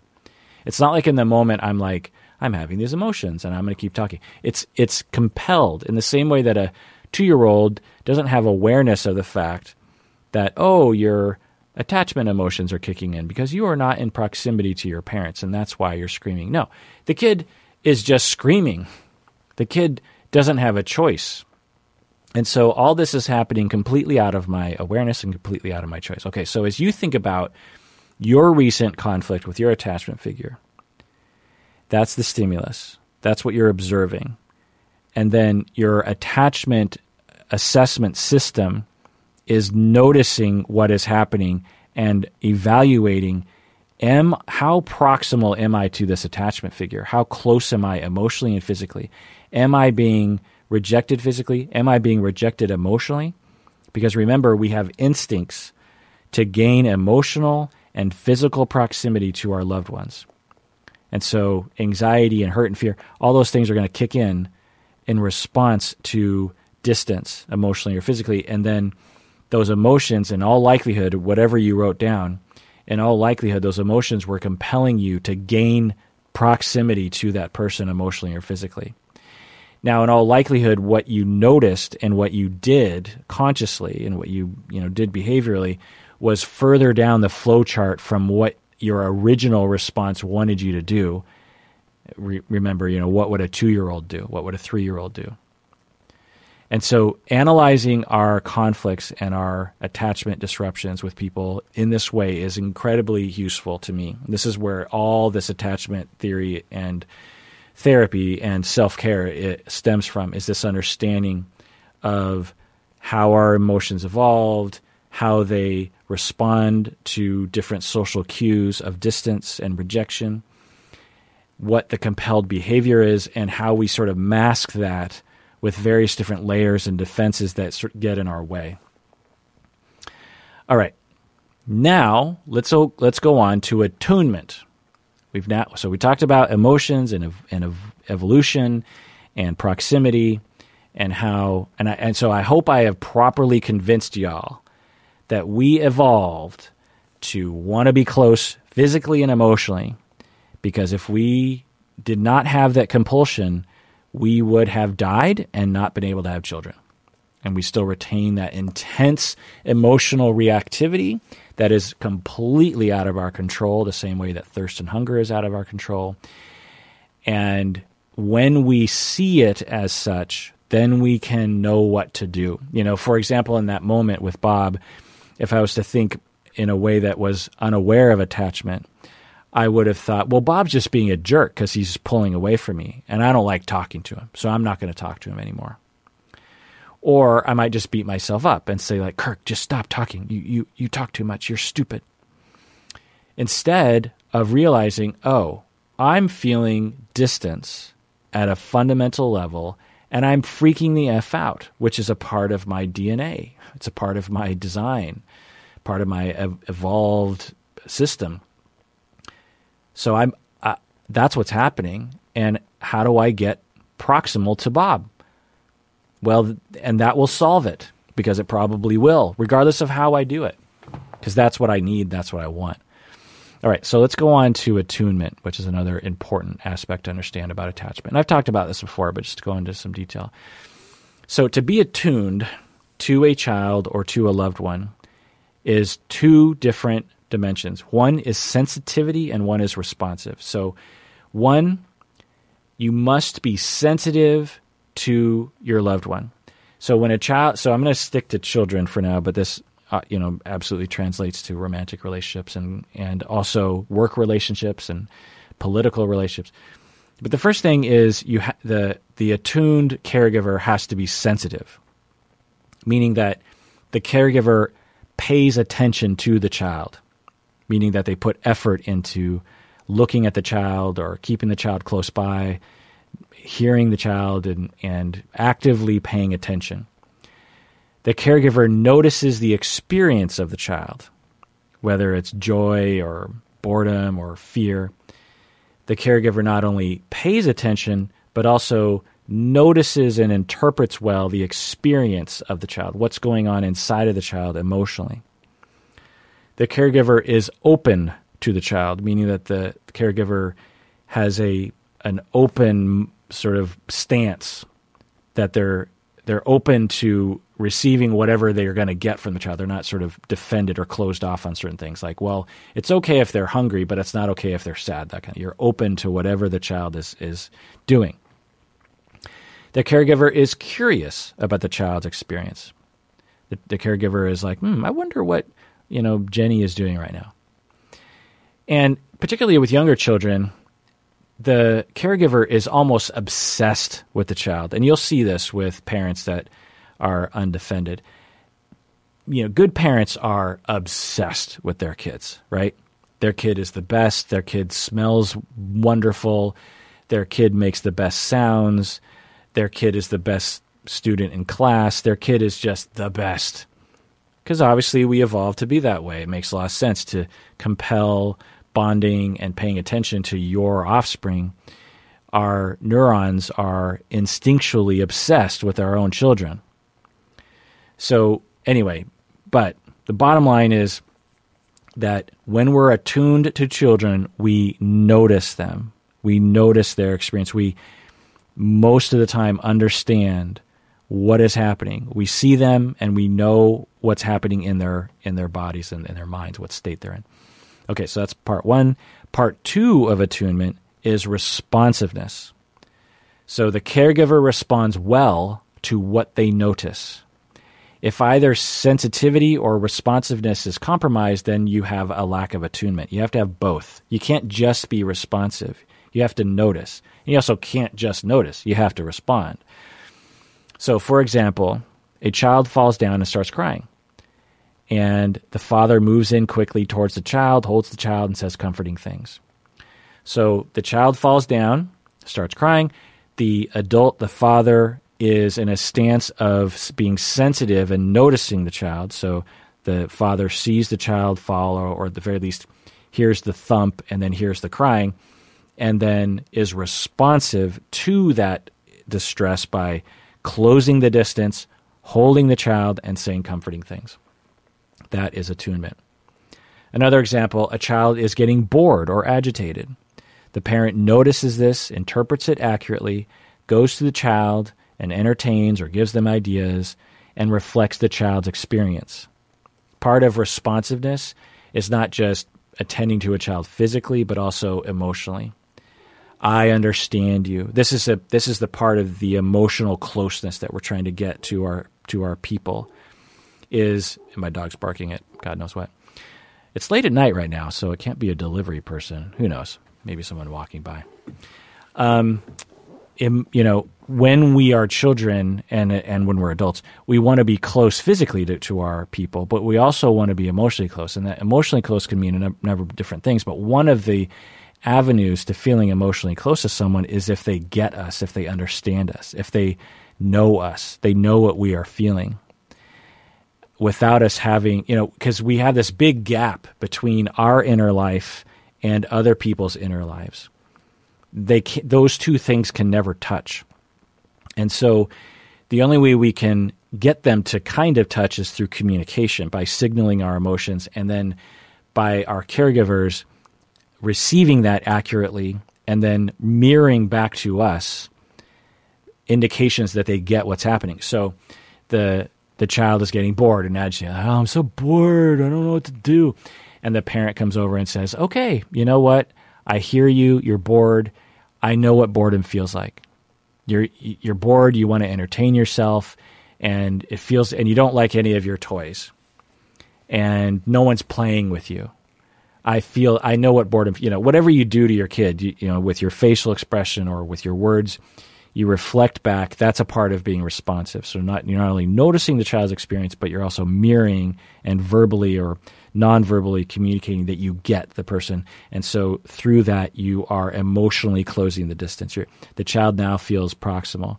And so, for example, when you are on the phone with your spouse and you're in a long-distance relationship and you're physically never going to be close, or at least not in the near term, so there's no way to get physically close, but how do you get emotionally close? Well, a big part of feeling emotionally close is when someone understands you. And this is what Rogerian therapy is based on, humanistic therapy, and also interpersonal therapy. Humanistic, psychodynamic therapies, relational therapies are all based on this notion of the relationship being strong. And through an attachment lens, it's really quite clear to me that, again, when we feel distance, we feel distress, and when we feel close, we feel relaxed. When we feel close to people, we feel secure and okay and good enough and okay enough and acceptable and safe. And when we're distant physically and emotionally, we feel scared and not good enough. We're going to die soon. We will start crying or yelling or screaming or searching or being in despair because we're giving up. So when you are in a long-distance relationship with someone, you're on the phone and they're thousands of miles away, the way you gain emotional proximity is through understanding each other's inner experience. Because we evolved to need that. When you are a 2-year-old and you are feeling something, you need your parents to understand what you're feeling. And you might not have the words yet as a 2-year-old to express that. And so you just non-verbally express what's happening, and the parent knows what's happening. It's critical as social animals that we are understood by our kin and that we understand our kin. Because when we understand each other, we know how to fix their problems. When a 2-year-old is crying, or say a 1-year-old is crying and is, pre-verbal, the parent needs to understand why they're crying. They need to notice the different ways the child cries or contextually what the child's probably crying about. Any parent knows this, that you learn the crying that a child has when they have an earache. You know the crying they have when they're tired. You know the crying they have when they are bored or alone. You know the crying they have when they have discomfort like a poopy diaper or something. You know those cries, or at least maybe the nonverbal cues that they're giving off as well, or the context. You get them. It's critical that you understand the inner life of that child because that child depends on you, and we retain that into adulthood. It's critical that other people understand us because our survival depends on people around us understanding us. If we don't get people to understand us, then they won't know how to help us when we need them to help us, and we will die and we will not have children. And so those humans, those social primates who craved deeply understanding of those people around them survived longer and passed on their genes and their instincts of not just being able to understand other people, because children at 6 months have a very good ability to understand their caregivers through eye contact and nonverbal. 6-month-olds understand anger and disgust and disapproval and happiness from their caregiver based on voice and facial expression. It is instinct. And so that is what we need. We need emotional closeness. It's not a luxury. It's not something you get after work. It's not something that you say, well, I'll get it on the weekend. We need emotional closeness in the same way we need food and water and shelter. It's incredibly important. And when we don't get it on a constant basis, bad things happen. Anxiety, depression, suicide, demoralization, anger, conspiracy theories, for that matter. All right. So that's attunement. Being sensitive, noticing, and 2, being responsive, mirroring. So attunement results in a lot of things, according to research. Developing a secure base, as Bowlby worded it. You read that in his book, A Secure Base. Developing good working models of self and other. So let me introduce that idea, if you don't know already. So we have these things called working models. A lot of different ways of looking at their schemas and other terms, but working model of self. So we develop over time, very early in life, a working model of who am I? Am I lovable? Am I likable? Am I a good person? Am I acceptable? Do people like me? That's a working model of self. And the working model of others is, are other people trustworthy? Are they good? Do they have flaws? Do they care about me? Are they chaotic or stable? When they're upset, what are they going to do? What do they do when they're happy with me? These are working models, and we develop them very early in life. And when things go well, we develop a working model of others that is mostly good, but also noticing that other people have flaws, but not a majority. They have like 5% of themselves are flaws. And if things go well for us, we have a working model of self that is the same, where it's like, yeah, I'm mostly good, but I have some flaws, and that's okay that I have some flaws, but I'm mostly good. So that's a good working model of self and others.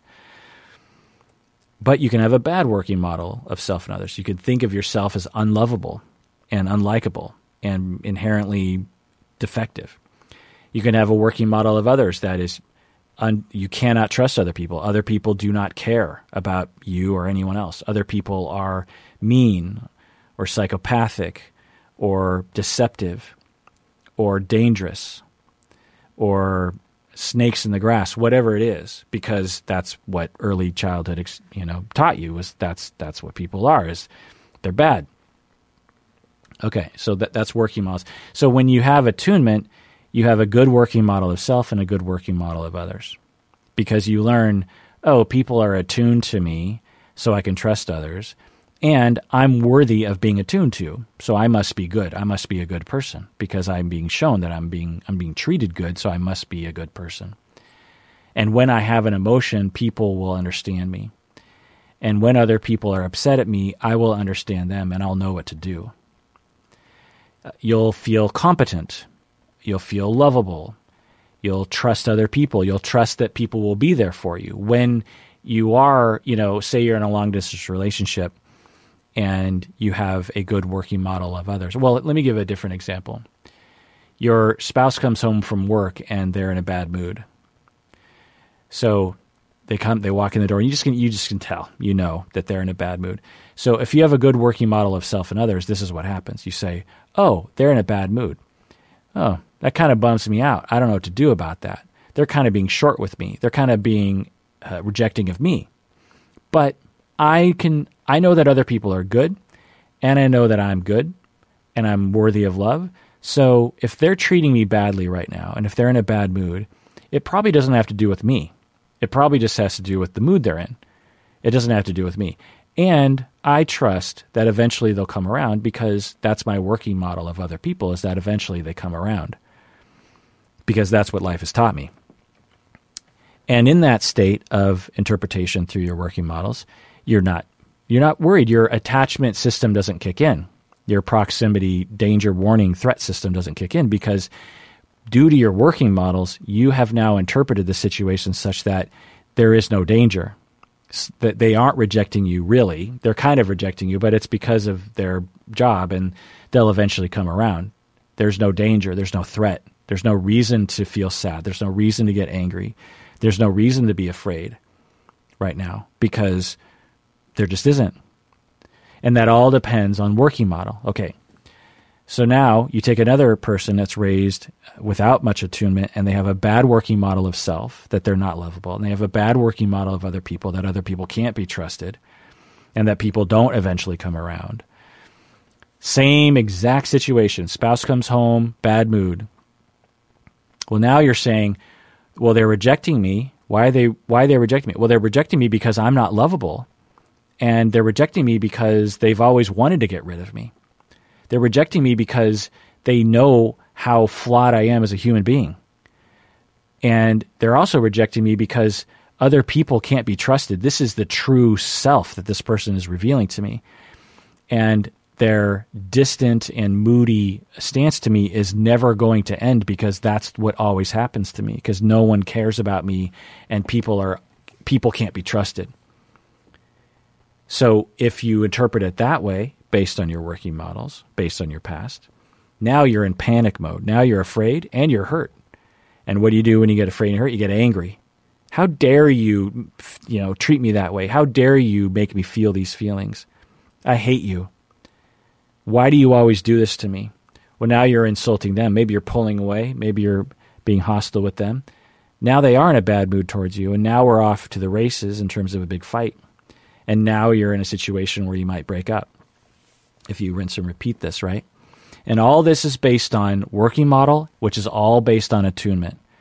When you are given attunement early in life, and this is all within attachment theory, when your caregivers notice you, and by caregivers I mean parents or grandparents or older siblings, whoever it was that was your secure base, if hopefully you had one, they noticed you and they responded well to you.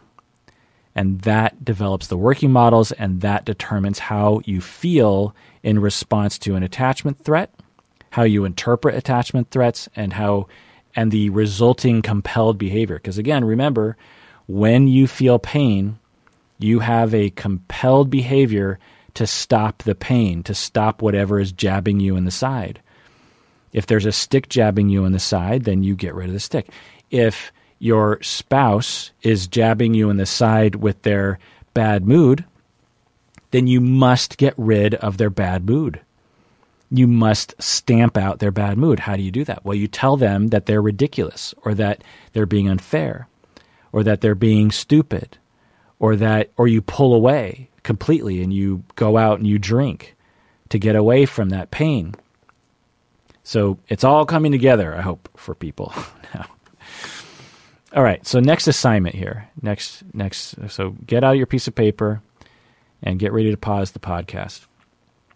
So these are 3 intense questions that I want you to take a lot of notes on, and I want you afterwards to discuss it with someone that you can. All these assignments you can discuss with other people, but this one in particular is worthy of discussing with someone else that you can discuss with. Maybe you can even get on the fan page and have little study groups for this. So 3 questions. One is, assess your caregiver's attunement to you as a child. And by the way, before you go into this, if you have PTSD and complex PTSD from your childhood, you want to work with your therapist before doing this, because this can very much trigger you. So be responsible about that. I'm very, very serious about that. If you are unsure, get a therapist before you even go into this. Okay? Number 1, assess your caregiver's attunement to you when you were a child. So how do you answer that question if you don't remember much? Well, do your best. Sometimes it's a matter of doing your best of, they treated me this way when I was 15. I definitely remember that. So I can imagine the way they treated me when I was 2. Or watching the way they treated other siblings when, younger siblings to yourself.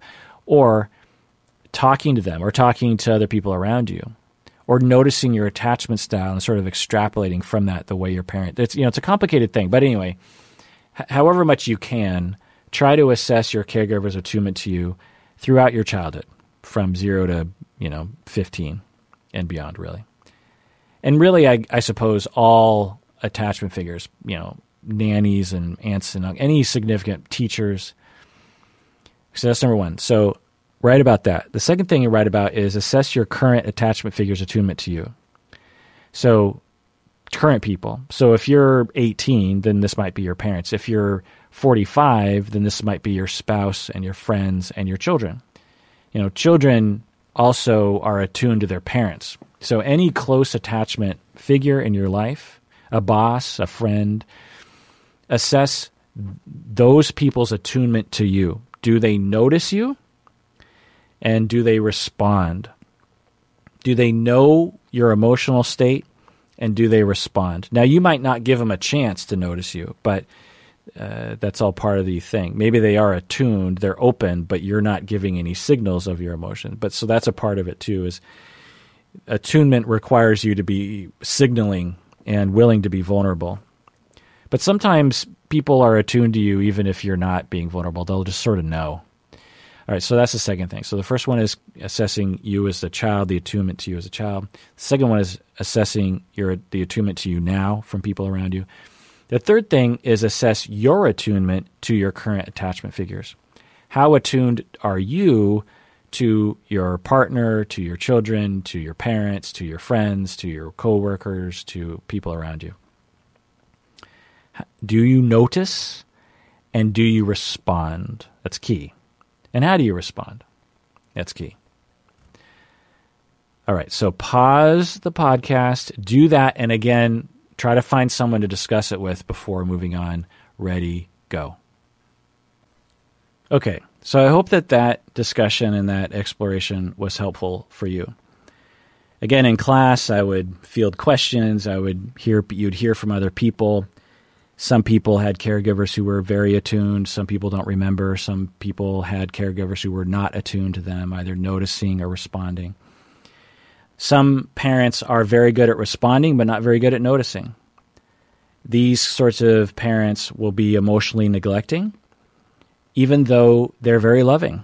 So when they do happen to notice, they're very loving to you, but they're just not very good at noticing. These parents will, in the absence of abuse, they'll seem like very great parents, but they'll produce usually avoidant children because the kids have a very ongoing sense of emotional neglect. You can have the opposite, where parents are very noticing, but they don't respond very well. They'll notice your emotional state, but they'll freak out and withdraw or attack you in some way. Another situation people might talk about is, well, I feel like I notice people around me in my current life, what they're going through, but I probably don't respond very well because I'm afraid of messing up, or it's not really my role in my family, or I'm quick to feeling shame, and so I pull away from people when I notice the state they're in or whatever. So there's a lot of different combinations, but attunement is a very complicated thing. To be sensitive and noticing and responsive and responding well is a very, very complicated, nuanced thing, and I hope that in your exploration you got some sense of that. All right, so let's go on to the strange situation. This is when we start talking about attachment style. So it's important to understand where we got our attachment style language, which is from Mary Ainsworth in her research in the late 1960s. So the strange situation procedure was an experiment that she designed with her people. It's a 21-minute long experiment. You can actually go online. You can go on YouTube and just type in, strange situation procedure or Mary Ainsworth strange situation. You can actually watch this children being experimented on. And so let me describe. It's an 8-part experiment, and it's 21 minutes long. So it's long, but not too long. Okay. So the first thing that happens, and it's almost always with mothers. And by the way, in the Bowlby book, you'll hear John Bowlby when he writes, he refers to the parent as the mother and the child as a boy. It was a convention from back then that they often did. They often referred to, they often would land on a gender for a particular role because to them it was easier. I find it to be bothersome. But anyway, so there's that. But we also, in the Mary Ainsworth 1969 experiment, and when they did the strange situation through the 70s, 80s, and 90s, and other times, and there's videos of that on YouTube, it's always a mother, and it's almost always a mother and a child. And the reason for this isn't because mothers are the main attachment figure necessarily, but obviously in our society, usually the main caregiver of a young child was the mother. And so the experiment almost always has mother and child, okay. But understand that this absolutely doesn't depend on the gender of the parent. Two gay fathers can raise wonderfully attached children that are very secure and have good working models and are, really quite healthy. Gender, you don't need a mother is the point. But anyway, okay. So the procedure, I'm going to refer to it maybe as mother, maybe as caregiver. Anyway, okay. So number one, caregiver, usually mother, and infant, usually about 18 months old, will enter the experimental room. And there's a one-way mirror, and there's a bunch of psychologists behind the mirror coding the behavior of the child. We're trying to figure out how the child responds to separation from the parent. Okay. So the caregiver and infant enter the experiment room, and the mother sits on this chair, and the child is on the floor, and there's all these toys everywhere. And the child then suddenly starts to explore the toys. And the child moves around the room, plays with the toys, and the child's behavior is coded. You know, if any of you who have had a young child, you know what this is. You enter a playroom, and your kid will want to be near your side for a little bit, but they see the toys, and they slowly start to work their way over to toys. And before long, they're just playing with the toys. Okay, the third thing that happens is a stranger enters the room, usually another woman. So a random stranger that the child does not know enters the room, and now the child's response is coded. What does the child do? And I'll get into that later. The fourth thing that happens is the caregiver leaves the room and leaves the stranger and the infant alone. This is why it's called the strange situation procedure. The child is now exposed to a strange room and a strange person. How does the child react? Again, I'll get into that later. Number 5, the caregiver returns. How does the child react? Does the child run to the caregiver? Does the child not? Number 6, the stranger and the caregiver leave together. They leave the infant alone. What does the child do?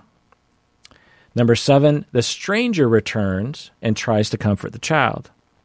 How does the child respond to the stranger comforting them after being alone? And number 8, finally, the caregiver returns, and we code how does the infant react. Okay. So from the description, you can see that, mother and child enter room, stranger enters room, mother leaves, stranger leaves, stranger comes back, mother leaves, mother comes back, mother and stranger leave, stranger comes back, caregiver comes back. Okay. Each step of the way, at every change point, we're watching the child and coding their behavior. And here's what they found. There were 4 different categories of children. Most children were what they called securely attached. And these were children who, when the child and the mother entered the room, so this is sort of optimal behavior in a child, meaning that they have been taught prior to that moment that they have a good working model of self and other based on their age. So the child will at first, upon entering a strange room, will be very close to the mother and not want to leave her side, maybe for a minute or two, maybe shorter. And then ever so slowly, the child crawls over to the toys and starts to play with them. Ooh, toys. Maybe every once in a while, looks back at mom, makes sure mom's still there, goes back and plays with toys. The kid is happy. The kid is, just doing normal toy stuff. All right. But when the mother left the room, when the stranger enters the room now at this point, what does the secure child do? Well, the secure child now runs to the mom because there's a stranger. And the child is like, who the hell is this person? The child is seemingly not enthusiastic about the stranger, but not freaking out. The child is like, okay, there's a stranger, but, mommy's here, and mommy doesn't seem to be afraid, so I'm comforted by mommy. I'm no longer playing with toys. I'm now back to mommy because the strangers enter the room. Caregiver leaves room.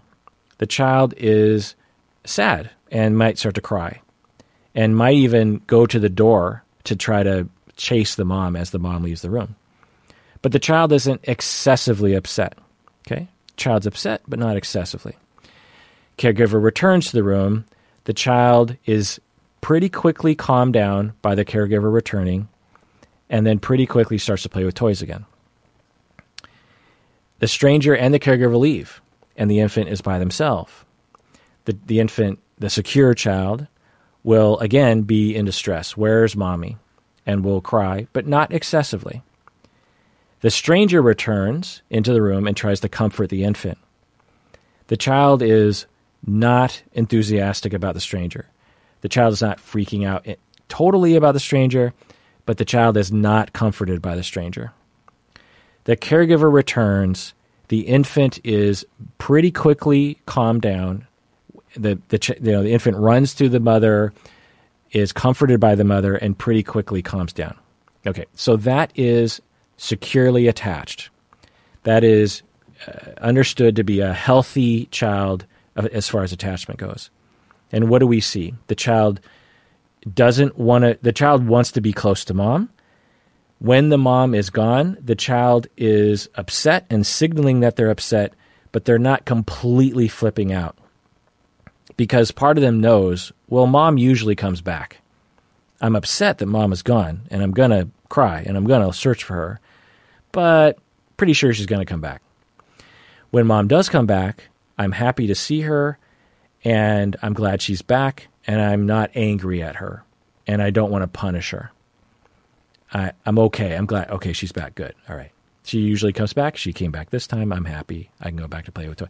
I'm also safe enough to go play with toys because I know that I have a secure base to go back to if something bad happens, like a stranger entering the room.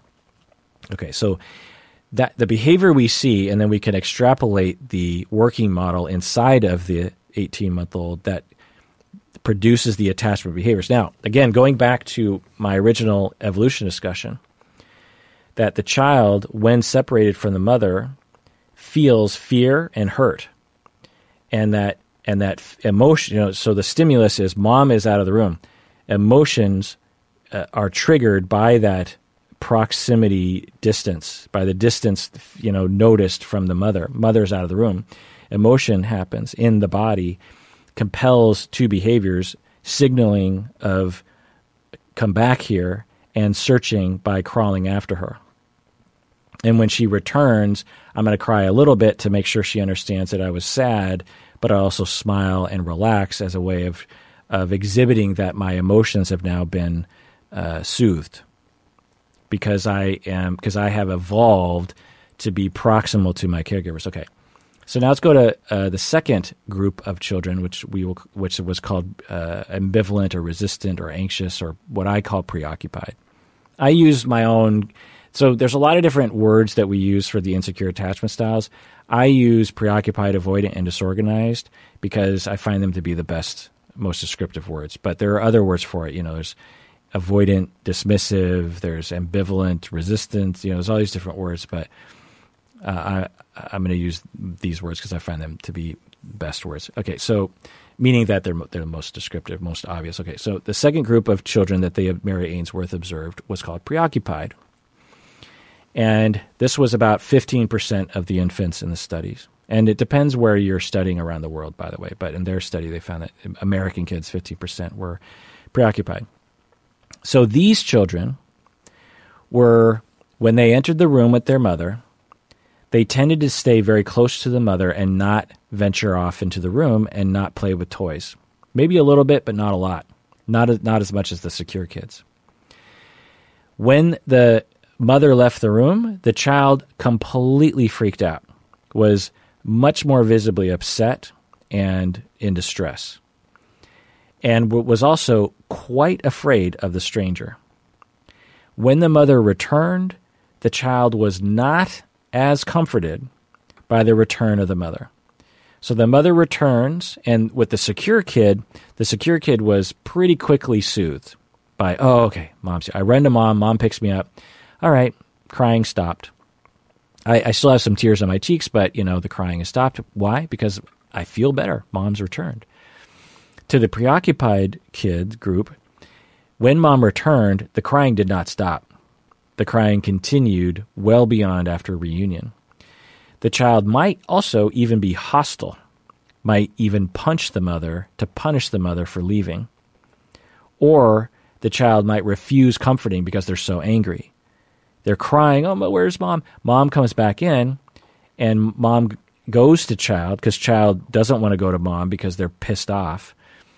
The mother tries to pick up the child, and the child says, no, you can't pick me up, because they're angry and hostile. They want to punish the mother for being gone. They might push him away, or they might be extremely clingy. So there's that, and that's why they called it ambivalent or resistant, because it's like the child was either extremely clingy and like, oh my God, never leave me, or like, how dare you leave, real hostile and angry. So that was the preoccupied group. These kids experienced, regarding attunement, inconsistent attunement, vacillating between getting some of their needs met and some lack of attunement state, either just neglect or abuse. So when you have inconsistency in the first 3 years of life, you, as a child, will tend to develop preoccupied attachment, which is that behavior, which again we can translate into adult behaviors, which I'll get into in a second. Okay. So the third group that they found with the children, and again about 15% studied in the United States in their various studies, was that they found that these children, they enter the room with the mother, and they instantly play with the toys. They don't, to the secure kids, they would stay close to mom and slowly venture off to the toys. Well, this group of kids, the avoidant kids, as soon as they enter the room, they went straight for the toys. They didn't rely on the secure base first and venture off to Toyland. They just went straight to toys. When the stranger entered the room, they didn't really care. When the caregiver left, when the mother left, they didn't really care. They kind of cared, but they didn't really care. They might not cry at all. They might not even notice, or at least give a signal that they notice. So the kid is playing with toys. Stranger enters the room. They're like, huh, they keep playing with toys. Mom leaves the room. They're like, huh, mom left. Anyway, back to the toys. Mom comes back into the room, and they're like, huh, mom returned. Anyway, they seem indifferent. They're dismissive of attachment. They're avoidant of attachment. They might not have eye contact with the parents, because with the secure kids, as soon as mother returned, lots of eye contact. The avoidant kids, not eye contact. Preoccupied kids, eye contact. Avoidant kids, lack of eye contact. They might not ever seek proximity to their caregivers. So just a fairly lack of emotion and noticing of proximity threats or distance or anything. They just seem to not care. Now, these kids, as I was saying earlier, they experience consistent emotional neglect early in life. So for these kids, for these kids, when they are signaling and they have their emotions of attachment threat that are happening all the time, but especially when you're young, and you're signaling, hey, I'm lonely, hey, I want you to pick me up, hey, I want you to notice me, hey, I'm in distress. They have a very consistent sense that people are not going to respond. Now, again, that could be due to lack of noticing, lack of being sensitive, and or a sense or a lack of responding well. So it could be either or both. So you can have, again, parents who are very loving, and when they happen to notice, they're very caring, but they don't notice very much. And this will result in typically ongoing emotional neglect, which produces avoidant children. So these children learned, oh, I can't depend on other people, and so, you know what, I'm just going to turn off my attachment system needs, and I'm going to do my best not to notice them, and neurologically, I'm not going to develop those pathways. So consciously, I don't even necessarily notice my attachment needs. They're down there, but I'm not really noticing them. And I'm not going to have eye contact, because what's the point? There's no point in eye contact. It's just going to make me feel vulnerable and upset. So I'm just going to be on my own. I'm pretty good on my own. Avoidant people tend to develop a pretty good sense of self, not sense of self, but a pretty good working model of self, where working model of self is different from sense of self. Some sense of self is knowing who you are and what you need. And avoidant and preoccupied people both have a limited sense of self. Anyway, so preoccupied people, again, getting back to them, when they were being raised, it was inconsistent. And so they learned, sometimes I get my needs met, sometimes I don't. If I game the system right, I can get a little bit more of my attachment needs met, because it's possible. And so I'm going to be hypervigilant and paying very close attention to my caregivers, and I'm going to try to game the system by being demanding, by signaling my emotions, and literally feeling my emotions more intensely than other people. And neurologically, I win if I feel my emotions bigger. So whenever I'm sad and someone hurts my feelings, I'm going to feel it times 10. And it's not a conscious choice. You understand? This is a neurological development that happens for children. They're rewarded for having intense emotions, these children. Okay, the fourth category, the final category, and this was observed by Marion Solomon in 1990, not by Mary Ainsworth. And this is about 4% of infants, pretty small group. These children we call disorganized or fearful or unresolved. And so getting back to preoccupied and avoidant before we go to disorganized, when you're dealing with ongoing attachment threat and proximity problems, you are forced to deal with it in some way. To the avoidant person, they develop a coping style of avoidance where they just avoid their feelings, they avoid other people, they just give up. Because to be vulnerable and to depend is too painful, and so they just turn away. They're still in a lot of distress, but they can find an equilibrium. They can find a stable emotional space by just turning away completely. It's just like, it's better off if I just avoid the whole thing. To the preoccupied person, the way that they deal with it is by paying very close attention to their caregivers and gaming the system and amping up their emotional signaling and feeling by essentially exaggerating neurologically their attachment emotion system and emotions. And so they have a way, and they find an equilibrium that way. They get some of their needs met that way. Okay. So to the preoccupied and avoidant person, they can find equilibrium. It's not great. There's a lot of suffering in avoidance and preoccupation, but there's some level of stability to their stance and to their emotional and attachment life.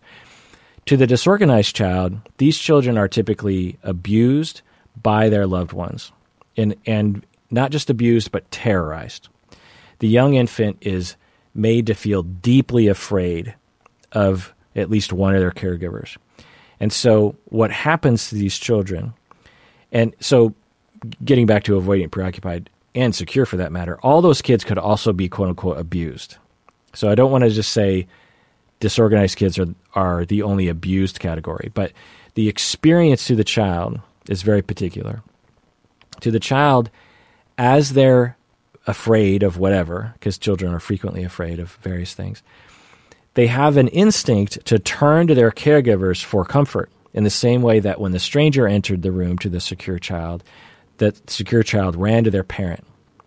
And when the parent left the room and the parent returned, the child ran to the parent. It's returning to that secure base. Because emotionally, when I am close to my mom, because she raised me well, I feel so much better when I'm close to her emotionally and physically. Okay. So when the child, the 1-year-old, the 2-year-old, is afraid of whatever, the child has an instinct to turn to their parents and be like, oh, you're my secure base. You're my people. I've imprinted on you as my caregivers, my parents. I feel this instinct to turn to you. But in that instant, as you turn to your parent, you quickly realize they are the threat. They are the danger. My parents, because of past abuse and the fact that they've terrorized me my entire life, I both want to run to them because that's my instinct, but I also want to run away from them. The parents are both the home base and the threat, and the child doesn't know where to go. They're stuck between two instincts. All children have an instinct to run away from threat, to run away from strangers, to run away from danger, and to run toward their parents. But what if the parents are the danger? What does the child do? The child can do nothing. The child is stuck. The child develops what we call a disorganized response because they're stuck between a rock and a hard place, and there's nowhere for them to go, and they have intense emotions, as any child does, really, but particularly them, and they have no home base. They can't rely on the self. They can't rely on their parents. They don't want to run away from their parents because their parents are home base. They can't run towards their parents because their parents are the danger. Their parents are the terror. And so the observed behavior that they would see in children is that when the parent returned, the child would do various different things. The child might look to the parent and go, "Oh, home base is back," and they might take one step forward towards the parents, but then very quickly freeze and might scream, or they might drop to the floor because they're stuck between two impulses, between two very, very strong. The impulse of a child to run away from danger is very strong. The impulse of a child to run towards their caregivers, their loved ones, is very strong. What do they do when no movement will get them away from danger and toward home base? Well, they'll freeze in place, they'll drop to the ground, they'll run toward, and then run away. They'll cover their mouth with their hands as if they want to scream. They might fall into a daze. They might freeze, like they're comatose. Those are the behaviors that we would see in the child. They might be very emotional and then completely numb. Those are the behaviors we would see in this fourth category of child, the disorganized child. Now, among all infants, some studies found that 4% of kids exhibited this. Other studies showed that among all infants, and all toddlers, 15%. So maybe a lot higher degree. When we look at children of adolescent mothers, of teen mothers, in a study by Broussard in 1995, they found that it was 30% of children. So when you have teen mothers, you're a lot more likely to have a child with disorganized attachment, because as a teen mother, you're more likely to lack the ability to be attuned to your child effectively. But what about children who were children of mothers who were abused by partners and by their parents, and who have a DSM diagnosis? So they got a bunch of mothers of young children that reported they were abused and who had at least one DSM diagnosis. According to this one study, 75% of those children exhibited disorganized attachment. So what we see here, according to the research, that the demographics of the parents are highly predictive of the attunement level to the child and thus the attachment style of the child. And this is, whenever I get on my soapbox and I say we need to be teaching attachment to people throughout their schooling as they grow up. We need to be teaching it to first graders on a first grade level. We need to be teaching attachment to teens. We need to be helping young parents understand attunement very well. We need to support these people so that economically they have the space to actually have the emotional and physical space to attune to their kids. You know, when you have economically stressed groups of people, they don't have time to attune to their kids. They're at work the whole time, and they're stressed out when they get home.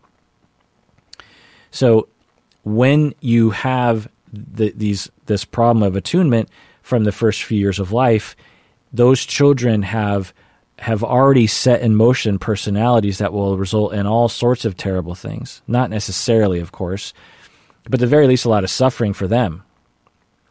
Okay, so that's the strange situation procedure, Mary Ainsworth, late 60s research. 4 groups: secure, preoccupied, avoidant, and disorganized. Now, we have some DSM diagnoses. I'm not going to go into it because I don't want to get bogged down, but there are some designations: reactive attachment, disinhibited social engagement disorder. These are actually pretty rare, and they don't really correspond with an attachment style. It's kind of weird, honestly, that for whatever reason, these are the only disorders in the DSM. The thing I'll say is that of all the conditions that can result from attachment problems, a very, very small sliver of those conditions as a result of attachment problems are listed in the DSM. We do not look to the DSM as a guide for understanding the conditions that result from attachment problems, okay? So let's divorce ourselves from the DSM as attachment thinkers. All right. Now, what about translating childhood attachment style to adult? Some studies show that there is a pretty robust connection between your childhood attachment style and your adult attachment style, but it can change. And some people say, well, that means attachment doesn't have validity. Well, I say that, and other researchers will say, well, It's because attachment isn't set in stone. You could, for example, have disorganized attachment at the age of 18 months, but then after that be fairly attuned to well enough and experience, relatively low abuse from that point forward, and have secure attachment by the time you're 25, or vice versa. You could exhibit secure attachment at the age of 1.5 and experience divorce and trauma and bullying at school and develop preoccupied attachment by the time you're 25 as an adult. Along those lines, you could go to therapy at the age of 35 to 45 and become not avoidant and become secure, or at least exhibit secure attachment style as an adult, all right?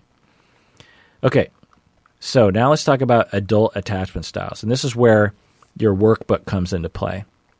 The Chen workbook, attachment theory workbook, your work in that book. All right, so let's talk about the different insecure attachment styles first. All right, so let's talk about avoidant insecure attachment style first here. And as I describe this, think about yourself and or think about someone or multiple people in your life who you think might exhibit avoidant attachment. And again, remember, these people generally, as children, experienced a ongoing emotional neglect of some degree. Now, again, remember I'm saying they experienced it that way. This is why you can have different children in the same family have different attachment styles, because children, based on their disposition, might interpret things differently. Say you have a very extroverted child and they have a lot of need for attachment security and attachment activity as a young child. Well, if there's general neglect, then they're going to feel it harder than if a child is born who has a little bit less need for attachments in their life. Now, I want to be careful about saying that some people are born without any attachment need, because no child is born without that unless there's something seriously wrong. But there might be a little bit of a turning of the knob one way or the other from 5 to 4 or 5 to 6, and that can influence the way a child experiences their caregivers, and thus you have the same parents producing different attachment style in different children. Okay, but we're talking about adults now. So for avoidant people, these were people that experienced ongoing emotional neglect as a child and probably throughout their life. And they learned that, and again, remember that attachment styles are not fixed in stone, and you can have a mixture of different depending, and it's just a style. When you have avoidant attachment, when you're diagnosed, so to speak, with avoidant attachment style, it's not a biological thing entirely, and it's just a way of dealing with things. And so when you're trying to get your attachment needs met and you're trying to mitigate the attachment fears and hurts, if you are labeled avoidant attachment, you tend to deal with those attachment emotions in an avoidant fashion. So you feel emotional or physical distance from other people, rejection, neglect, abandonment, whatever. Your general way of coping with it that tends to work for you to reduce your distress is to just say, you know what, I don't need other people. I'm good on my own. I'm not going to be vulnerable. I'm not going to set myself up for being neglected. And so I'm just going to depend on myself. Okay, so that's avoidant people. So these people, and I'm going to list a whole bunch of things here, and avoidant people will tend to have at least some of these, if not all. They tend to think of themselves as very independent people. They might say things like, I don't need relationships to make me happy. I'm fine on my own. They very much dislike needy people. They tend to lack eye contact in general. Again, because early in life they learned, well, why look if I'm going to be disappointed? And looking into someone's eyes is vulnerable, and I'm not comfortable with that. Avoidant people tend not to ask for help in any arena. They generally feel uneasy when they're close to others and often have the urge to run away or to break up or something. They have trouble being vulnerable. They'd rather accuse or run away from other people when they feel vulnerable. And this is the key, if I might pause here for a second on this list, is the key understanding of avoidant people is that they are terrified of vulnerability. terrified of their emotional needs, terrified of their emotional reactivity to abandonment and distance. And the corrective experience is helping them to be vulnerable and then rewarding that, meeting their needs. That's the key. So if you are avoidant, the key corrective experience that you want to create in your life is being vulnerable with people that you can trust. They're less likely to go to therapy because, again, they're independent. And in therapy, they tend to not really open up, or they tend to ramble and not let the therapist in. They might talk about having a hard time letting their walls down. They often have their own routines and are not comfortable adjusting it for other people. When they're dating someone who pressures them to get closer, they are more likely to become turned off by that and end the relationship quickly. They like things to be done their way, and they're often rigid in that way because from a very early age they had to do things on their own and aren't really used to incorporating input from other people. They worry that if they are honest, others will reject them. They will sometimes cope with ongoing distance, created by them mostly, by drinking more than average or using marijuana more than average. They're more likely to be oblivious to the problems in their relationships. They're more likely when they come to therapy, if you have an avoidant person or preoccupied person, the preoccupied person will be like, oh my God, there's all these problems. And the avoidant person will be like, I don't know, feels like things are fine. They are more likely to think of themselves as superior to other people. This is where narcissism comes in. Not all avoidant people are narcissistic, but they're more prone to it. They can become attracted to needy people because needy people will bridge the gap that they need to be bridged. They, avoid the way I frame and the way I conceptualize avoidant people is underneath their avoidant veil is an extremely preoccupied person. It's easy to look at an avoidant person and say, oh, they don't have needs. No, it's quite the opposite. They have a tremendous amount of unmet needs. In fact, they probably have more unmet needs than preoccupied people because remember, preoccupied people at least reach out to others. Avoidant people gave up when they were 2 years old, 1 year old. They turned away from people a long time ago, and so they have a lifetime of needs that are screaming underneath the surface of avoidance. They might not be aware of it, but it's down there. And so avoidant people 100% need to be close to others, but they don't know how to do it because of all the reasons I said, and they are attracted to preoccupied or quote-unquote clingy or needy people or pursuers because they need those other partners to bridge the gap. They often have good self-esteem, but generally see others as incompetent. When they move, when they're moving from house to house, they tend not to ask for help, which is kind of a specific marker that I see sometimes. When they're sick, they're less likely to ask for help or even go to a physician. They will seem to others as being aloof, independent, self-sufficient, self-assured, quote-unquote strong. They'll seem emotionally strong. They'll seem distant and cold, reserved. They might seem like they're a robot.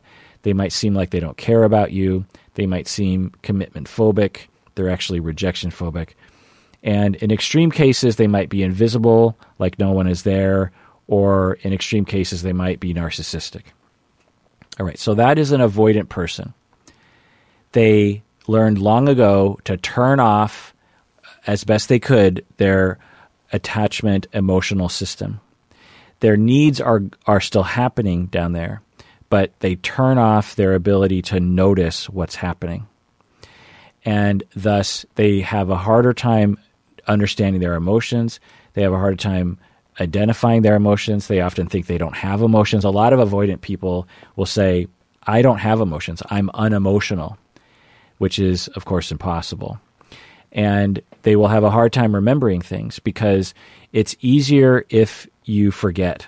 It's even easier if you don't encode memories. And this is what avoidant people are prone to, according to research, is that early in life, they learn, well, if I remember things, if I encode memories, then I'm going to remember all this neglect and all the, disappointment of my attachment figures in my life. And so I'm just going to stop encoding memories. What's the point? And so avoidant people tend not to remember much. Avoidant people, when you ask them about their childhoods, at first when they don't have a lot of awareness, avoidant people will say, my childhood was fine. You say, well, how fine? Well, my parents are good. Everything was fine. Because one, they don't really remember much about their child because they didn't really encode much, because they said, and this was neurological, this is all unconscious, what's the point? But second, because they avoid their feelings throughout their life and don't really notice when they're being mistreated, don't really notice when they're being neglected. But they also don't really notice when they're being loved because, again, they turn away from other people. And so when they look back on their life, they just see kind of a bland fineness about things. And so that's kind of a common response that adults will say about their child. They'll be like, yeah, that's fine. Okay, preoccupied. Now think about someone in your life or yourself that's preoccupied as I go through this stuff. So preoccupied people, again, they had inconsistent parenting, and they learned they had to amp up their emotions, amp up their attachment reactivity, and game the system through clinginess and demands and anger and desperateness. So preoccupied people think about relationships a lot. As a specific behavior, they might text people a lot and get upset if you don't text them back very, very soon. They might remember every negative thing that everyone has ever done to them. I mean, I'm sort of exaggerating, but preoccupied people are more likely to hold grudges and remember bad things that have happened to them. They tend to catalog things that you've done to them that were bad. They do this because, again, they're very focused on relationships, and when they're hurt, their hurt is felt times 10. And their memory, so again, for avoidant people, they learn subconsciously to turn off their encoding of memories relationally. And preoccupied people learned to remember things very quickly and very well, because the only way you can game the system is if you remember the system. They can make other people walk on eggshells. It's a very common experience for being in a relationship with someone who's preoccupied. Is you feel intimidated emotionally. You feel like you're walking on eggshells. Preoccupied people tend to rebound into relationships very quickly, depending. They think a lot about their romantic partners that they're involved with, even if their relationships are going well. As clients, they're very likely to come to therapy, preoccupied people, and they might talk exclusively about their partners. They likely want to become friends with their therapist. Not always. They're more likely to have erotic or extreme positive transference to the therapist. They're likely to be jealous. They're more likely to be jealous. They frequently feel distant and alone, and they don't like it. They very frequently, if you ask a preoccupied person, do you feel like people are close to you? If they really are being honest, they're likely to say, well, I wish I had more closeness, is what they will say. They tend to stay in bad relationships longer than they should. They are often worried or convinced that they care more about their spouses than their spouses care about them. This is a huge hallmark, and if you're going to ask one question to figure out if someone's preoccupied, it's this. It's that they very often feel that they are more in love, or that they care more, or more dedicated, or something with their partner than their partner is with them. Now, it's possible that that's actually what's happening, and it's not preoccupation, but that's a pretty strong signal of preoccupation. Because what's happening for the preoccupied person is they are very, very interested in closeness because, what they're very interested in is to not feel bad. And they notice distance much more readily than other people do. And they feel the pain of that distance much more intensely. So remember when I was talking about those evolved emotions? When the child is left behind, they have intense anger and fear and hurt. And they scream and they signal. Okay. So the preoccupied child learned that in order to get a little bit more attachment needs met, you have to scream louder and feel bigger. And so they will be very focused on trying to bridge that gap because they're trying to get away from the distress of that feeling of being non-proximal and distant emotionally from other people. Because remember, we evolved to feel distress when we are distant emotionally and physically from others. Preoccupied people were actually chronically distant from people and rejected when they were young, but they learned to cope with that by leaning in and by screaming and by doing that, people paid a little bit more attention to them. Okay. Preoccupied people tend to have low self-esteem. They sometimes idolize other people. When a relationship is coming to an end, they're more likely to create drama, so the relationship usually ends in a big mess. Because again, they're feeling it bigger and they're signaling bigger. They are often highly observant of others' emotions because, again, they were very focused on their caregivers as a way of trying to game the system, and so they're very intuitive, quote unquote, very empathetic. They know what other people are feeling much more readily, which can be a pro or a con. They're more likely to lie awake at night worrying about a relationship or something that they said that day. They're more likely to be attracted to irresponsible people, dysfunctional people, or train wrecks because if they can find someone that needs them, then they will feel secure. Avoidant people can be like that too, actually. Preoccupied people are more likely to fall in love quickly, even with friends. They're more likely to read your diary without your permission or look over your shoulder when you're texting. They're more likely to be demanding and controlling, not always though. They have a harder time making a decision on their own, and they often say to themselves, you know what, I'm too giving, everyone takes from me. They more than often will say, no one cares about relationships as much as I do. And they might deny their own needs to please other people. To others, they might seem needy or weak or clingy or dependent or unstable or sensitive or angry or volatile or invasive or even abusive. Okay, so that's preoccupied. All right, let's go on to disorganized. So think about someone in your life who might be disorganized or even yourself as a way of guiding this.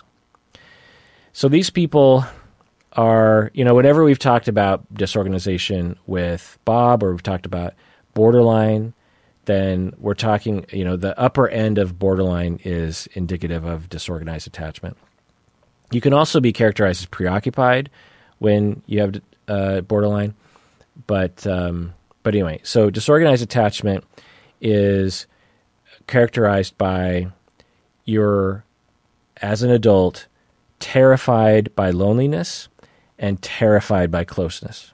So remember those kids that were, they were stuck between running to home base, their caregivers, but also want to run away from their caregivers because their caregivers are the danger. The caregivers are both the danger and the secure base. And so as an adult, you obviously have a compulsion, an emotional system that's driving you towards other people, and your emotional system is terrified of other people. But at a fundamental level, you're desperate for attachment, security, and closeness and proximity. And you're stuck between running towards people and running away from them. So these people typically have a really hard time coping with attachment threats. They have a really hard time coping with criticism or distance or rejection.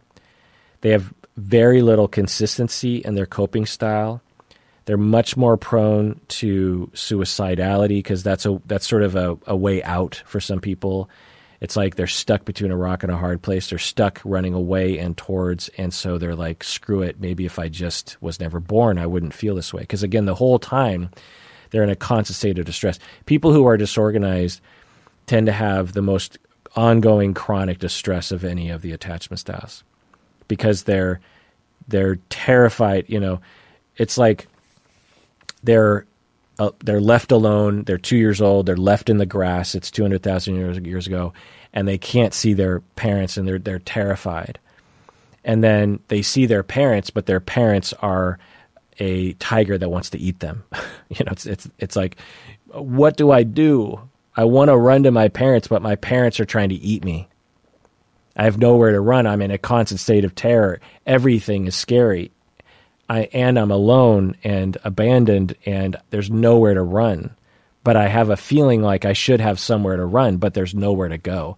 I have a feeling like I should run to my loved ones, but they are the tiger. They're the danger. It's just this very constant state of distress and fear and anxiety. And the people have, again, with preoccupied people, They can sometimes, particularly on moderate to mild levels of preoccupation, they'll find a equilibrium and a place in a relationship where they can relax. To the avoidant person, same thing. They can avoid and they can rely on themselves and be self-reliant and get a little bit of closeness to get a little bit of their needs met and stabilize. Disorganized people tend to have no stability in their emotional state. They have no landing place where they can kind of cruise. And so it's a very distressing person. There's usually psychiatric issues, depression, other kinds of issues, complex PTSD, obviously personality disorders, that kind of thing, drug addiction. So that can look a lot of different ways, by the way. It can look like borderline. It can look like other kinds of schemas, but I hope that by understanding the foundation, you can understand the behavior. All right. So let's go on to secure. So these people, when you ask them, so in the adult attachment interview, when you're asking adults to describe, when you're trying to figure out adults and their attachment style, when you ask avoidant people, they'll say everything was fine and they won't have very many memories. When you ask preoccupied people, they will remember a lot of bad things. They will say like, well, yeah, my dad abandoned me. He was a terrible person. My mom was good sometimes, but other times she was terrible. They'll have a lot of memories, preoccupied people, and it will have a fair amount of negativity to it. To the secure person, to the disorganized person, they'll be similar to preoccupied, by the way. To the secure, but it'll be a little discombobulated because anyway. So disorganized people can describe things in a variety of ways depending on where they're landing. They might be in a dissociative state and they might say like everything is fine, or they might be a highly reactive state where they'll say like my parents were terrible, terrible people. They'll tend to be kind of a different presentation depending on what state they're in, the disorganized person. Okay, the secure person, when you ask them about their childhood, the general vibe that they'll give across is, yeah, my this is an example of a secure person answering the question, what was your childhood like regarding your parents and your caregivers? They would be like, well, my parents were pretty great, and they were there a lot, but, my mom had some problems. She would get depressed sometimes, but, she did pretty good, and they were loving, and my mom, was secure for the most part. My dad worked a lot, and I missed him somewhat, but, when he was home, he was real nice, and he would play with me a lot. And I felt like I could depend on both my parents really throughout my life. But, my parents, they had some issues, and I was kind of a jerk face during this phase. Okay, so you hear the way I'm describing it. There's a lot of details there, and it's mostly positive, but there's some negativity in there. So the deception is the avoidant person will seem secure because the avoidant person says everything was fine, no problems. And it's like, oh, it must be secure. But no, the secure person sees the full picture. The secure person recognizes the good and can tell that story, but also recognizes occasionally it was bad. That not everyone is 100% good or bad. That people are mostly good in their life, but they had some bad qualities. So the secure person will have a more well-rounded description. It'll sound more believable. The secure person's life. The preoccupied person's narrative will sometimes sound a little overly negative. You'll just be like, whoa. Now, it might have been that way, but it might also be a little exaggerated because that's how it feels to the preoccupied person because they learn to amp up their attachment system. To the secure person, it'll sound the most reasonable, the most believable, especially when you understand that parenting usually has at least some problems in it. And the secure people can identify that. So other signs that you'll see from secure people is they'll have better relationships, more satisfaction with their relationships. They will be good in relationships. They enjoy being close to people. They trust others. They have good self-esteem, lower psychopathology. They have a less need for therapy, but they're okay going to therapy.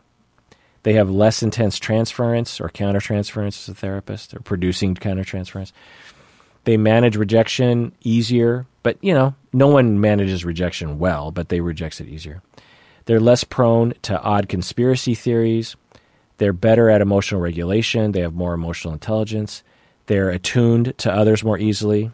They seek support pretty easily. They deal with their dependency in a non-complicated way. When they need something, they reach out. And when they don't need to. And they're not complicated about it. And they're sure of themselves. They'll just say, you know what, I need this emotional, this adult understands their emotional and their attachment system. And they're uncomplicated about it. This is why sometimes avoidant people will think they're secure, or people will think of them as secure because they seem very independent, right? But underneath that veil of independence, that coping style of independence is a deep, deep ocean of emotion of dependence and hurt and neediness. To the secure person, they're much more in touch with their needs and their attachment reactivity and will take action to meet their attachment needs. So those people will be dependent. Secure people are fine with their dependency for the most part. Now, I want to say that secure people are not always healthy because no one is always healthy. Secure people are just categorized at they're like not insecure. But another way of looking at it is that everyone is attachment insecure because everyone has damage. And what we call secure, they're just the least damaged. If that makes sense. That's the way I see it. Because I've literally never met a person that I would describe as like, oh, that person is 100% secure. I've never met a person like that. I've never met anyone in my life where I would characterize them as like, they're good. They don't need any help. They have no damage. I've never, ever met someone even close to that. Everyone has damage. Everyone has attachment wounds. And everyone has maladaptive coping to that. It's just a matter of degree. Secure people tend to be more extroverted. They are warmer and more compassionate. They're more open to experience. They're less hostile. They disclose more about themselves. They have larger support systems. They're better as parents. They're more committed as a spouse. They're more able to remember positive aspects of their past relationships. They're more likely to respond positively in couples therapy or any kind of therapy. They're more likely to provide consistent memories and judgments of childhood relationships. So when they're describing their childhood relationships, again, it seems more believable and more consistent. They recognize the good and the bad in their parents without much tension about it, and they don't idealize other people, including their parents. Okay, but again, it's all a matter of degree. Secure people are definitely prone to trust issues and other kinds of problems, so just understand that. Like for me, for example, whenever I take tests, I'm usually mostly secure, but definitely have an avoidant side and with a smidgen of preoccupation with no disorganized. So what am I? Do I say I'm secure? Do I say I'm avoidant? Do I say I'm a little bit of all three? Well, the way I see myself is the way I described it. I'm mostly secure. I'm a little bit avoidant, and even a little bit less of preoccupation, depending on the situation, depending on the attachment threat, depending on sort of my relationship situation, what's happening, what has been happening recently, what my mood is, all those kinds of things. So when things are going well, people would look at me and go, oh, secure. When things aren't going well, they'd be like, oh, he's avoidant. When things aren't particularly going well, then they go, oh, he's preoccupied. So what am I? Well, I'm a dash of this and a dash of that, depending on the situation. Okay. So in the class, this is where I would adjourn, and then I sent everyone home, and then everyone works on their presentations. The presentations that I had people do was that you want to detail the development of your attachment style, how attuned people were to you growing up. And then you want to talk about your attachment style and all the different signs, how you did in the attachment theory workbook. And then I had people present on a recent attachment threat conflict with someone close to them and how they reacted to it. What was the trigger? What was the emotion, the bodily emotion, the fear, hurt, anger, this kind of thing. And then what was their behavior? What were they compelled to do with those emotions, and what did they do? And also, what's the corrective experience that they need to have in order to earn more security moving forward in life? And again, for the avoidant people, they need to learn how to be vulnerable and depend on others, essentially cry in other people's arms and be taken care of. To the preoccupied person, they need a relationship security and consistency. And sometimes they need boundaries. And so this is when we get into the therapy of people who have preoccupation. Because preoccupied people, because they want more and more and more of you, because they're trying to run away from their attachment insecurity and all the distress that they feel, they're trying to get closer and closer. And so they might try to blur the boundaries, which is natural. And as a therapist, you want to be close while having boundaries. You want to be in contact with the preoccupied person to provide a corrective experience, and it needs to be consistent. It needs to be definitely in contact. There needs to be vulnerability from you and authenticity from you as a therapist. But at the same time, you need to push back occasionally. And push back's a strong word. A better word is be very consistent about the frame of therapy. That you don't go over on your session, that you don't have random emergency sessions very often, unless there's suicidality, that you don't self-disclose too much, that you don't become their friend, that you don't let the therapy become about you, that you just become very consistent. Even though the client might be asking for boundaries to be crossed, and it might be tempting to give that to them because you want to provide a corrective experience for them, the more you give in on those boundaries, the more they're going to feel like they need more boundaries to be crossed as evidence that you like them.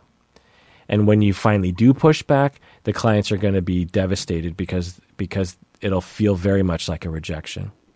So the key, this is to all the clinicians out there, is to know that when you're treating a preoccupied person, no matter where you draw the line, they're always going to feel abandoned by you because that's their central feature of their ongoing attachment reactivity. As they get closer to people, they're quite convinced that you're abandoning them on a minute-by-minute basis.